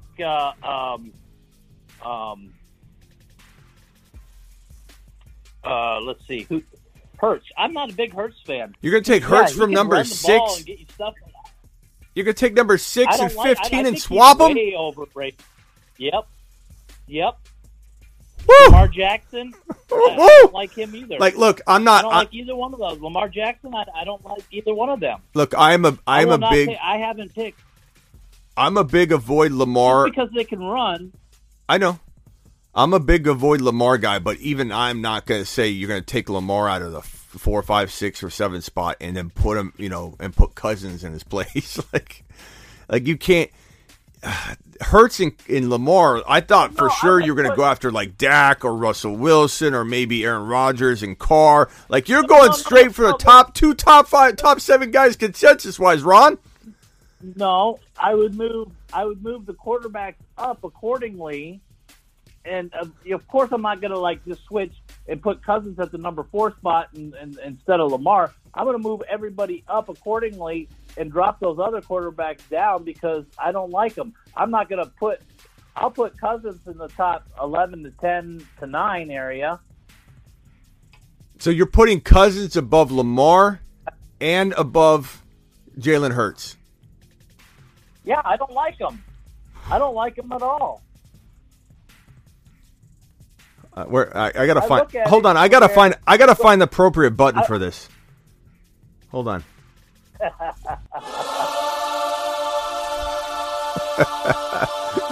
I'm a little thrown off. Like, this is coming from somebody that does say, at the cost I avoid Lamar. At the cost I avoid Lamar. I'm more about trying to get Trey later at the cost of entry over the cost of entry in Lamar. But what you just said, I think that's a big statement there, Ron. It's a big statement. Okay, let me close it. Let me close it down. Let me close the argument with this and just say, look, I never once said I don't like Kirk Cousins, but Kirk Cousins is not a starting quarterback in fantasy football. He's just not. Not in my opinion. Everybody's entitled to their own opinion, but you're looking at a consensus data ranking here where there's no way on earth I'm going to move Rodgers or Stafford or Russell Wilson or Dak or Tom Brady or, of course, Hurts or Burrow or Kyle. None of those guys are leaving the top 12 for a Kirk Cousins. And you have Trey Lance, Derek Carr, and probably 1 or 2 other quarterbacks that could flirt around where Cousins is at. I'm not saying Cousins is bad, but Cousins ain't outscoring those guys on the regular. Could it happen in a crazy situation where players got hurt? Sure, but you can't go with those options. You can't go with Kirk Cousins as your starter when he's the 14th or 15th ranked starting. You literally have, in my opinion, and I know you just kind of clarified it for me as to how you see it, but in my opinion, you'd have to let multiple teams get backup quarterbacks that are this 12, 13, 14, 15 overall territory to then accidentally get Kirk Cousins as your starter. I just don't see it. I don't see it. I don't care if they pass more. I just don't think Kirk Cousins is reliable enough. Reliable enough? He's more reliable than Lamar Jackson. I mean, Kirk Cousins, I can guarantee you, put up more points than Lamar Jackson has in the last 2 years. Well, Kirk Lamar, Cousins has put up more points than Trey Lance. Hasn't proven himself yet. Per start, no. I mean, I get it. That's why I am worried about Lamar at his cost of entry. Kirk Cousins has actually outperformed Stafford in points. I'm going to see what the chat's saying, Ron. They're more consistent. The chat has to be going crazy over this one. I'm sure they are. My chat isn't loading. I'm sure they are. Herbert is ahead of Josh Allen. No one's really saying much about this in there. Okay. Well, Ron, anything else you want to add to this? We're not going to convince each other. This is almost as bad as talking politics. We're both going to see this completely different. We don't see a lot different, Ron. We see a lot of things the same. But I don't prescribe to Kirk Cousins being anybody's fantasy starter in 2022.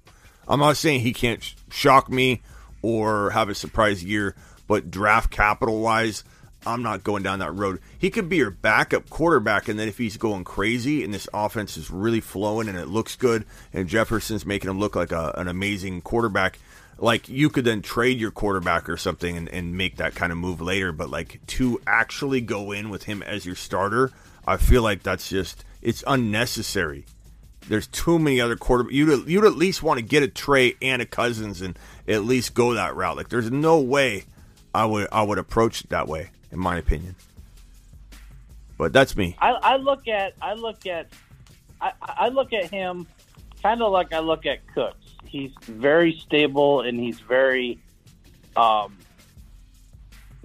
I think he's dependable. I hear you. He's very dependable. I don't agree, but I hear you. I'd rather go with what's next? Give me a different topic, because like I feel like Cousins is even a boring topic, to be honest. Like I give me something exciting, Ron.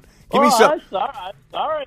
No. To offend you like no, that, you didn't. you No, know, you didn't it offend me. is. I'm just saying, like, come up with something exciting. What do you got? Give me a big name, Ron. Give me something. Give me something that. What are you seeing in best ball that's gonna win best ball leagues? Because you're doing a lot. This guy Ron does more best ball drafts than anybody I know. He's seen it all. Like, you probably have the ADP ingrained in your when you close your eyes at sleep, Ron. You probably see the ADP. It's probably burned in your eyelids.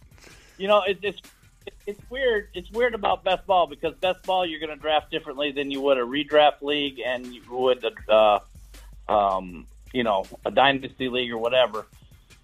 I find that, I gravitate the lower part of my draft. I'm going after those same type of group of players, but the top of mine will adjust to different players. The top of my draft always adjusts to different players. So even though, like I told you before, like, I don't like Swift. I think Swift's going to be a huge bust. But I still drafted him. I drafted the combo of Swift and Javonte, because in best ball, you want to take chances that you normally wouldn't take and have your Swift. different options up there if you're going to draft a lot of them. If you're only going to draft a couple, then you want to stick to your guns and draft the players that you like. But if you're going to do a lot of them, take some chances. All right, so before I let you go, Ron, give me one name, one player you've seen in best ball that seems like the biggest steal of best ball. The biggest steal in best ball, I would say Burrow right now, and Hall, Breece Hall, and Burrow. Burrow's definitely one of them. Burrow's definitely one of them. But the way that the guy came out and talked, Walker, I got him in the 10th round. He is falling because of that stupid article, and he could be a league winner for you. Yeah, you know, I mean, getting him that low in the 9th, 10th round. And he's gonna, especially at the end of the year, he's probably gonna have that role, that starting role locked up, and going into the playoffs. Your team makes the playoffs, he's gonna nail it down there. I'd say you add him with a couple of players like, I'd say Walker, Burrow, and Breece Hall. Walker, Burrow, and Breece Hall are the three best deals in best ball right now in Underdog Fantasy. Promo code Smitty. The literally the best deals. Yeah, everybody's on the Breece right now, though. Everybody seems to be on the Breece. They're coming around, aren't they? Yeah, they're taking Breece. Get breaced. Fourth round, sometimes even the 5th round at the beginning, but now it's like he goes 3rd round most of the time. And Ron, you may have not heard me saying this because you're still like 3 weeks into the show, right? That's crazy. You seem like you've been here for like years. Yeah. You may have missed, like, I always get attacked for telling people to draft early, but I always urge people to draft early. There's only so early you could draft in a redraft, but like some people say, we're going to do our dynasty draft in July so nobody gets hurt. Like, I'm all about drafting early because of everything you're saying. I always tell people, like, you're going to get Breece Hall. The benefits of getting Breece Hall in round 5 and the benefits of getting Trey Lance in round 12 and 13 and all these other steals we've had for months and months and months. The benefits of that far outweigh the likelihood that everybody has the same odds of having a player get hurt. Like, if you're avoiding risky players, you shouldn't have a more likely chance of a player going down than anybody else, or you should have a lesser chance if you're avoiding injury-plagued players. So, like, this whole notion that, like, okay, J.K. Dobbins went down. He went down on a couple of my teams. Like, it was bad luck. But it doesn't make me not want to draft early, because look at what you did in best ball time and time and time again, getting Breece Hall in round 5. Breece Hall in round 5. You know what I mean? Like, so drafting early is so awesome. Yep. I'm a big proponent of it. Whenever a guy goes down, a big name goes down, and somebody will. We're going to have somebody tear an ACL here in the next couple weeks. Unfortunately, knock on wood, I don't want it for anybody. Never wish injury upon anybody. But, like, someone's going to go down with a torn ACL or something bad in the next couple weeks. It's just going to happen. And everyone's going to come to me and say, now you see, don't you? That's why you don't draft early, Smith. No, it doesn't change my mind, Bob. It doesn't change my mind. I love it. The benefits of drafting early are amazing. Like DK Metcalf's climbing now. McLaurin was like a fifth and a half round pick like in early February, March, right? Now McLaurin's going like third round. Yep. Who else has climbed? Who's the biggest ADP climber? Breece Hall's one of them. I'd say Herbert's been climbing. Mike Williams has been climbing. You could have got him in like the 7th round in like DJ Moore. DJ Moore's been climbing. He's been climbing. But you know what? I actually saw freaking Najee go the middle of the 2nd round just earlier today in a best ball underdog draft. Yeah. Believe it or not. That's ridiculous to me. I mean, that's a steal. That is a Najee in the mid-second round. That's a steal. Yeah, I don't know why he's falling. There's no real news to like tie to that. You know, it's not like a report came out that the offensive line isn't getting, you know, a little bit more repaired each day, you know, or there's a report that like both quarterbacks look lost or something. There's like nothing to tangibly hold on to that explains why Najee's gone from like 4. Like, and we were a little high on him in our community, right? Like, I was drafted him 2 and 3, and I think most people are more like 4 or 5. Like, I get comments every once in a while when someone says, "Is Najee at 5 a bad pick?" or "Najee at 7 a bad pick?" And I'm like, no, like it's not a bad pick at all. But he's falling, and I don't know why. I don't know why at all. I mean, they're only going to improve the offensive line. Part of the reason I think Swift is rising, even though I don't personally like Swift, but to your credit, the majority of the people out there that I hear talking, I mean, there are a lot of people that are pro Swift. A lot of people. So he's been climbing up the boards, and plus I think people are starting to take a lot more wide receivers at the, you know.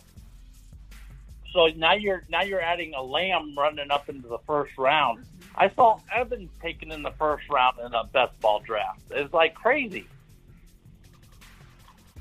Yeah. So these receivers are getting pumped up into the 1st round that would normally be, you know, 2nd round, late 2nd round receivers, and they're getting pumped up because, I mean, especially in underdog best ball, you know, the receivers, people are getting this weird thing that you got to go receiver 0 running back and all this other stuff. And so they're hitting the receivers up hard. Yeah. I'm trying to find my guys, my super chats haven't been loading. Does anybody know if anybody super chatted? I got to restart my computer and I can't do that midstream. So if anybody has a line on that, please let me know. If anybody can tell me of what I missed and who super chatted. James Smith did a 1999, so he needs a mashed potato. Okay, why can't I see any of this? It's frustrating. Let me see if I can pull it up on my phone because I can't see anything. Yeah, and I feel like people. I feel like I've gotten super chats and I can't take care of a mashed potato. 1999. What a horrible host I feel like right now. Let's go, mashed potatoes! I just sat on the football. That was awkward. Did you see it? Did you no, I can't yet. But let me go back. Let me go back a ways. Okay. It says keeper recommendations for half PPR, 4-point TD league, 2 quarterback, 2 running back, 2 flex, 1 tight end, 1 defense options. Dalvin Cook, round 1. Chubb, round 1. Mixon, round 2. Russ Wilson, round 2. Jamar Chase, round 3. Burrow, round 5. Waller, round 6. And then he said, thanks. Yeah, trying to find it. Oh, I know I can probably find it. Hold on one second. Let me pull it up here. Sorry about that, guys. Honestly, I would never leave your super chat unattended. I just can't see anything right now. I got to do a whole system restart before I can see it. Let me go. I think I can go to the back end of my super chats and look at it. Here we go. Perfect. Okay. So Big Dog sent one. Terry Roberts sent one. Rockout sent one. Thank you, Rockout. I saw the Michael KCPA one. I think I'm caught up. Okay, so Ron, I got yours. Dust off sermon. I think I read that one earlier. Okay, so this one. Choose two keepers. 2 keepers for half PPR, 4-point TD, 2 QB. Dalvin Cook, Mixon, Russ Wilson. Okay, so you kind of got to pick Burrow round 5 for sure.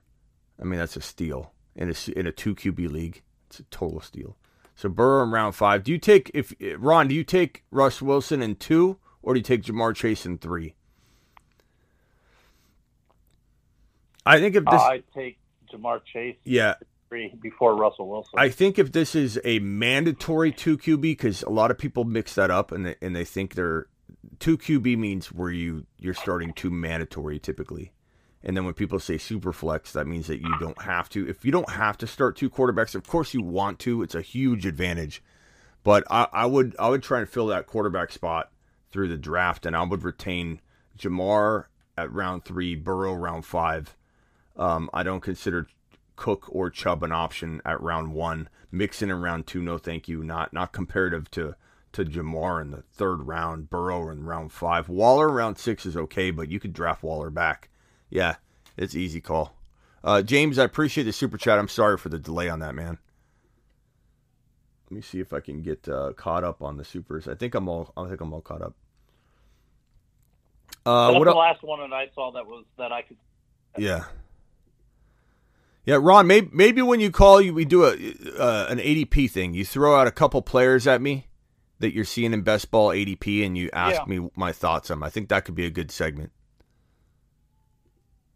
Yeah, definitely. Yeah, so I see a bunch of them, top and bottom and so all that. Call next time you call 2 players, different ADPs. Which ones I like, which ones I don't, which ones I like better. I think that'd be good.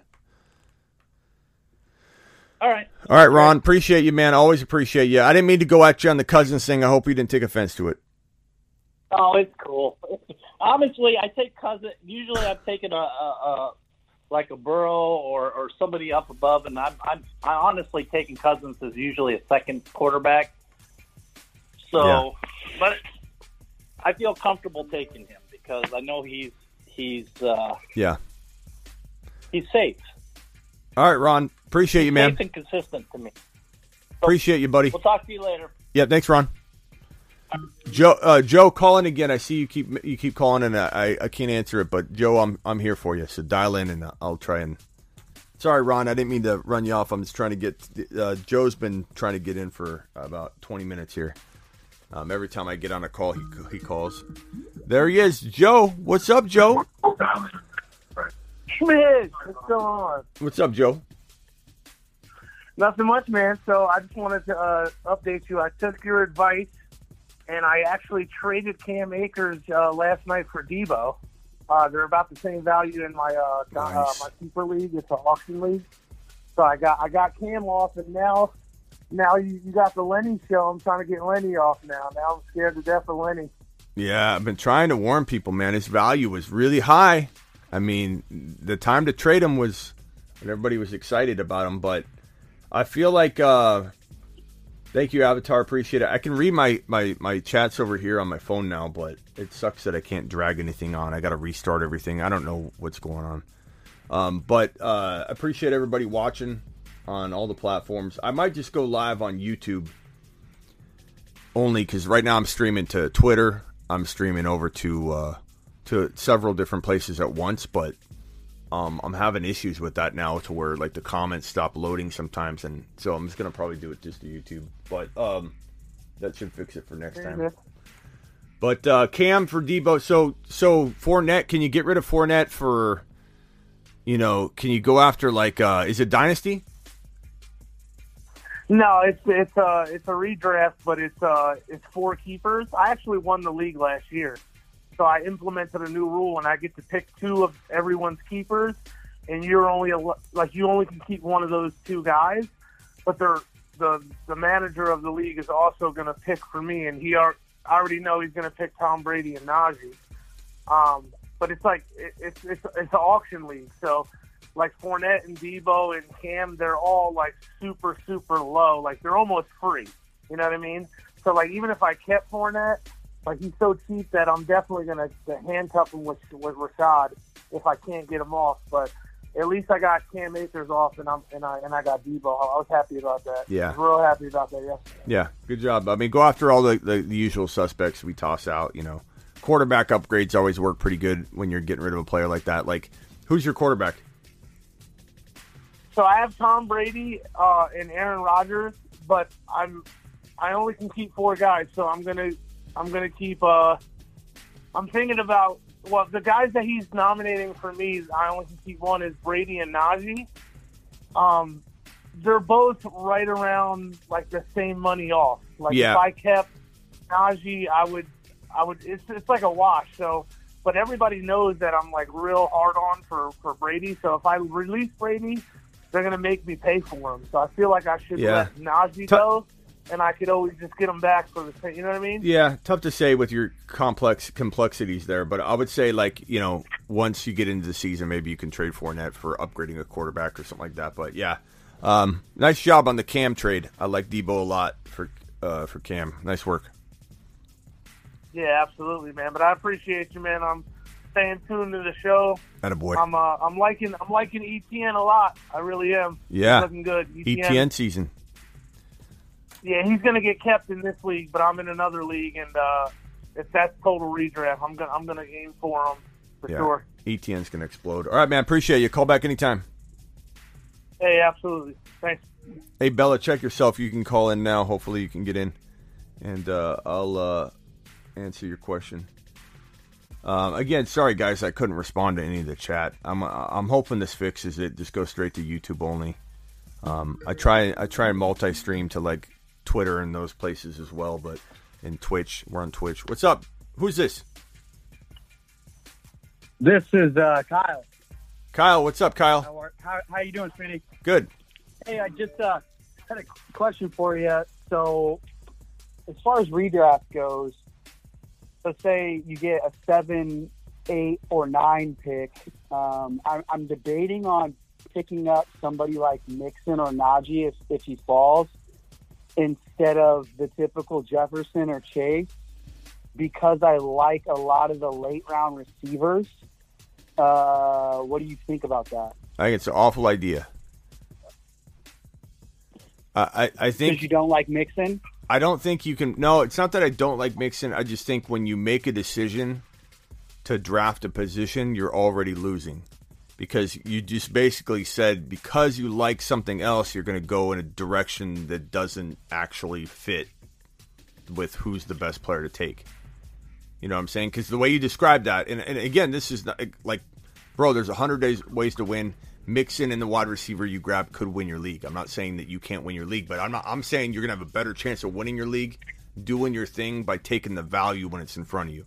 So if you're like literally saying, I know I should take Jefferson and Jamar Chase because they're the best players, but I'm going to go ahead and go Mixon, and I'm going to try and make up for it and hit a home run and get back on track. That's how I heard that. I heard you're going to go off track to get back on track later. You're gonna try and go around everybody off train to get back on track and kind of cut in front of everybody. But the bottom line is this, man. When you have the value on the board, if you're at 7, 8, 9, Jamar Chase and Jefferson are there, they are the top picks. I like Mixon, but Mixon's a 12, 13, 10, 11, 12, 13, 14 overall player. Jefferson and Chase are top 4 or 5 for me. So it's literally like they're that much more valuable to me. And I think with Javonte maybe falling, you know, with Hall and ETN falling in the 3rd and 4th round, I think you'll be pleasantly surprised with getting a running back duo that you like enough with ETN, Breece Hall, and those guys in there that you'll be fine.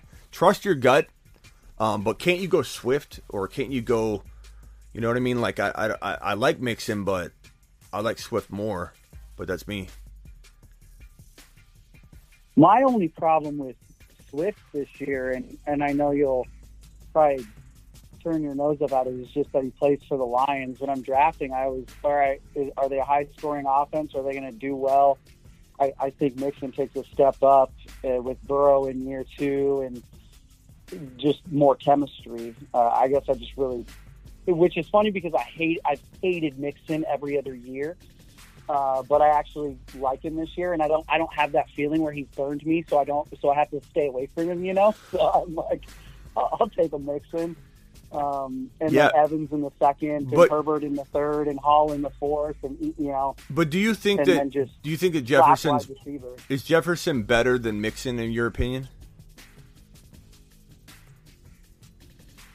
I don't know. I think I would take Chase over Jefferson. Just because I feel like he's going to take a step up this year. I think because of running back scarcity, I want to say maybe yes. But here's what I would say. The running back scarcity, again, in it's okay if this is the way you want to look at it. I'm not saying don't draft the way you've been drafting and what works for you. But the way you're describing it to me is you're drafting positions and not players. Because this is the second time I feel like that. And I'm not here to tell you it's wrong. I'm not here to critique it or tell you to take a lap or anything. I'm just trying to make you better. And I feel like if you start looking at players over positions and stop worrying about scarcity and, I'm worried about the second round, so I'm going to avoid taking the best player in the first round because I'm worried about the second round. Like, if you take every round as it comes, and so be it, bro. If it creates a void in your lineup, unless you've got high anxiety about this stuff like I've had before where people are like, once they create a hole, they just can't obsess about it. They ruin their team. They dismantle everything to try and fill the hole, and they make their team garbage. Like, unless you're going to have that kind of reaction to it, take the best player. It's simple, man.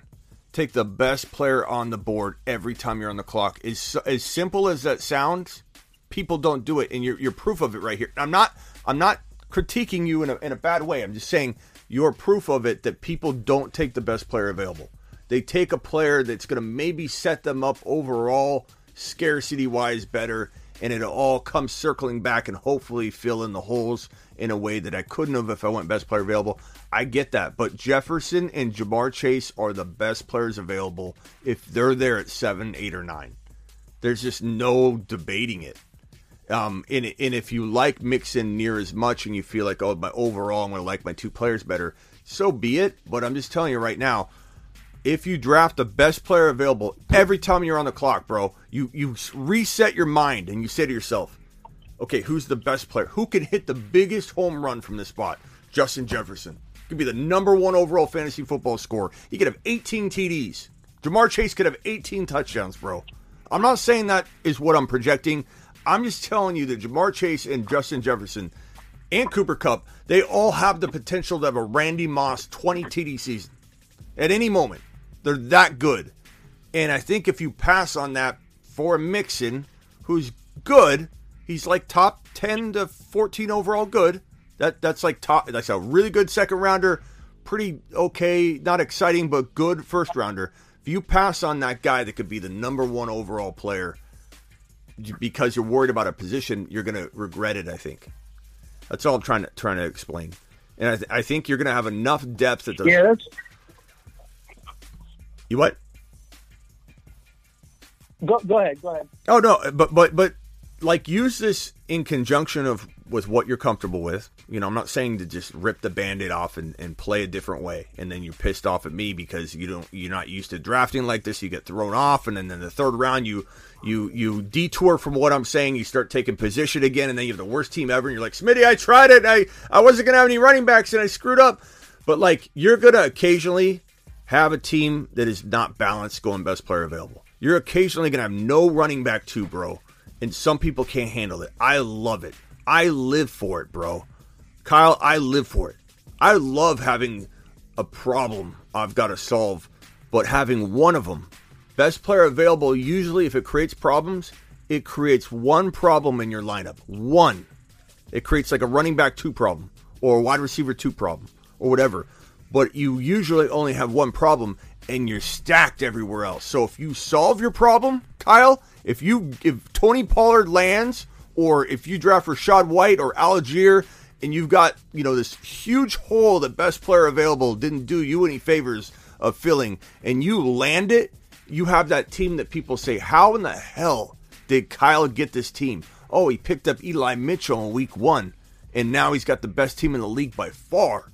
because he's stacked everywhere, and his hole he filled with a monster that he picked up off waivers. If you create a hole and you work the waiver wire and you get that Eli Mitchell, game over. But if you start drafting positions and you come out with Mixon and Deontay and you got, like the drafting style I'm picturing you're going to come out with is a Mixon. You're going to have Mike Evans. I'm not saying Mike Evans is bad, but listen to this team. Mixon, Mike Evans, Pittman. Like, you're going to have this, like, Fournette. You're going to have this, like, really, like, bland team because you're not taking the studs that are sitting right in front of you, bro. Don't pass on a Jefferson or Chase. I'm telling you.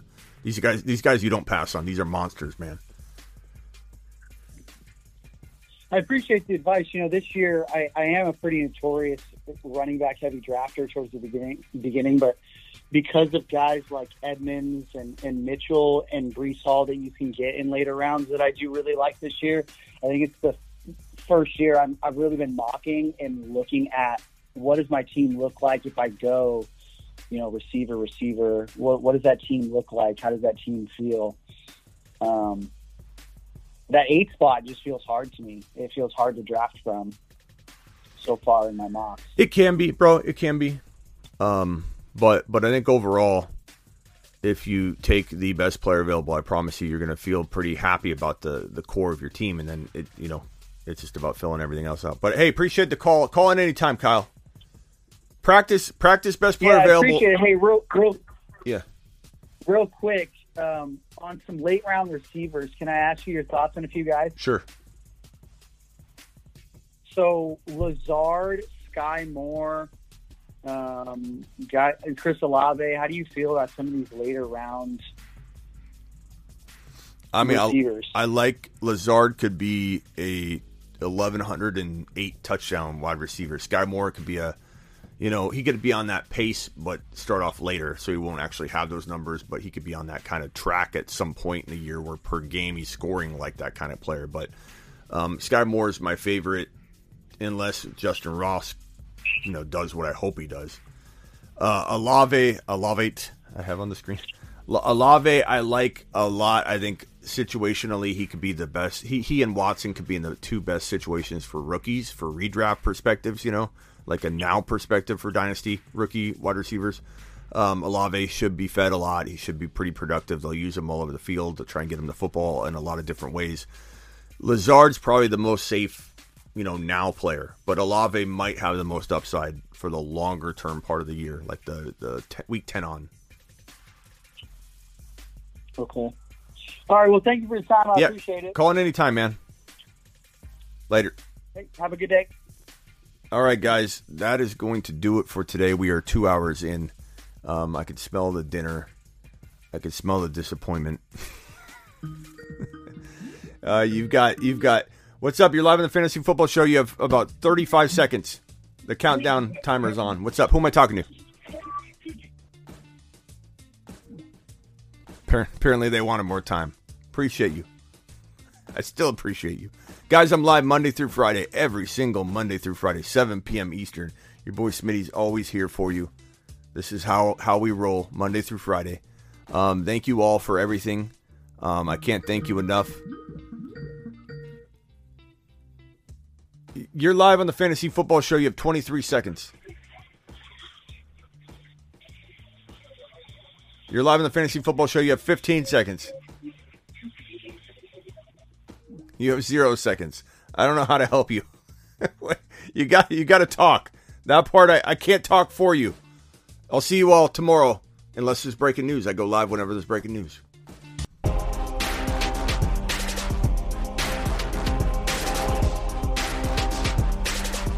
Guys, don't forget to get on over to thefantasyfootballshow.com. Thefantasyfootballshow.com. Get your lifetime memberships to content. Ron bringing us back. Ron says, no, you may not go. You may not go. 2 more minutes, please. Ron says, no. No. What's up, Swaggy? Appreciate you, Swaggy. D-Town. Appreciate you, D-Town. I think the comments are coming in. It's so weird. Now they're coming in again. Now the comments are flowing in. These might be late. These might even be delayed. No, I don't think they are. These are new. Okay, good. Ron Navy extension. We're going to call Ron Navy the extender. Carrick wants to know if we're mock drafting tonight. I usually don't on Mondays, but we might tonight, or I might do an out and about Q&A. I'm not sure. Ron Jeremy extender.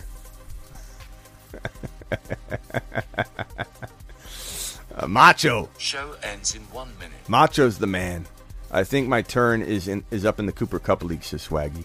You know, I botched my Cooper Cup team by drafting Burrow and Mahomes back-to-back because I copied over my pre-ranked list. I get it's not ideal over on myfantasyleague.com, but it's the only site that will do 96 teams. And, but my team looks pretty good for botching that, and I'm going to try and do the best, start of the week, try and optimize my quarterback lineup and try and get, as if they both scored, just for numbers' sake, 300 points each, I might get 375 out of the two of them if I start them just right, or I could get 250.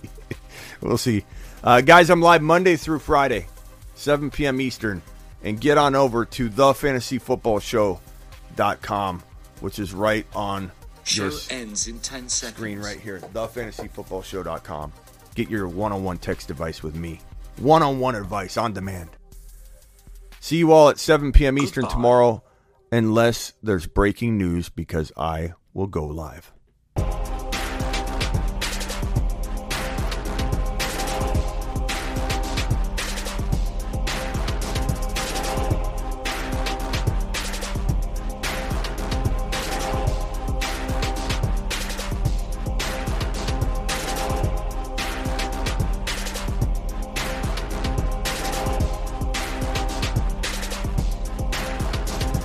Hey, sorry, Bella, check yourself. Sometimes the phone lines, I can only answer one at a time, so they get crazy. Please try and call in next time. Appreciate you.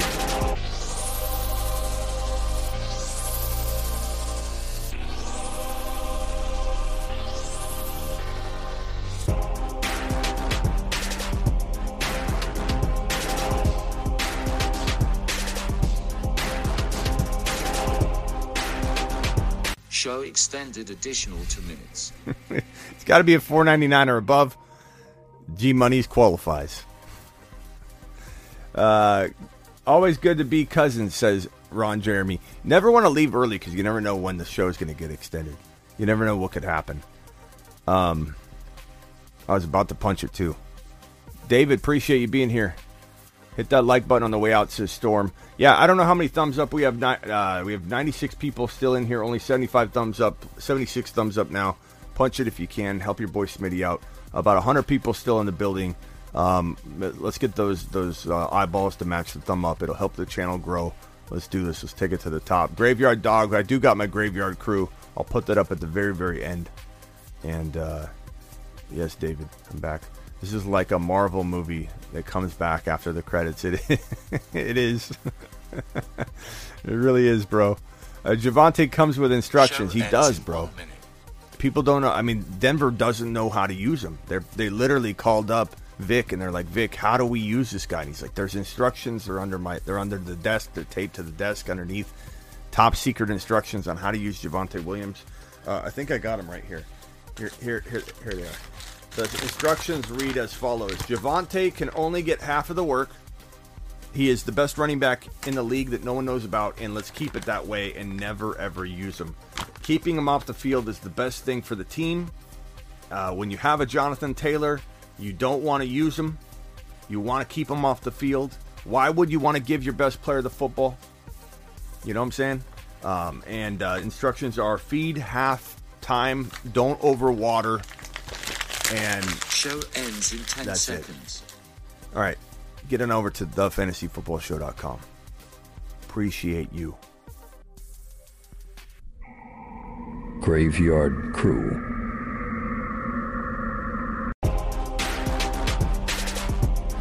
Later, everybody. See you tomorrow or earlier if there's breaking news. And I might be live tonight. We might mock draft or I'll at least be live. Appreciate you all.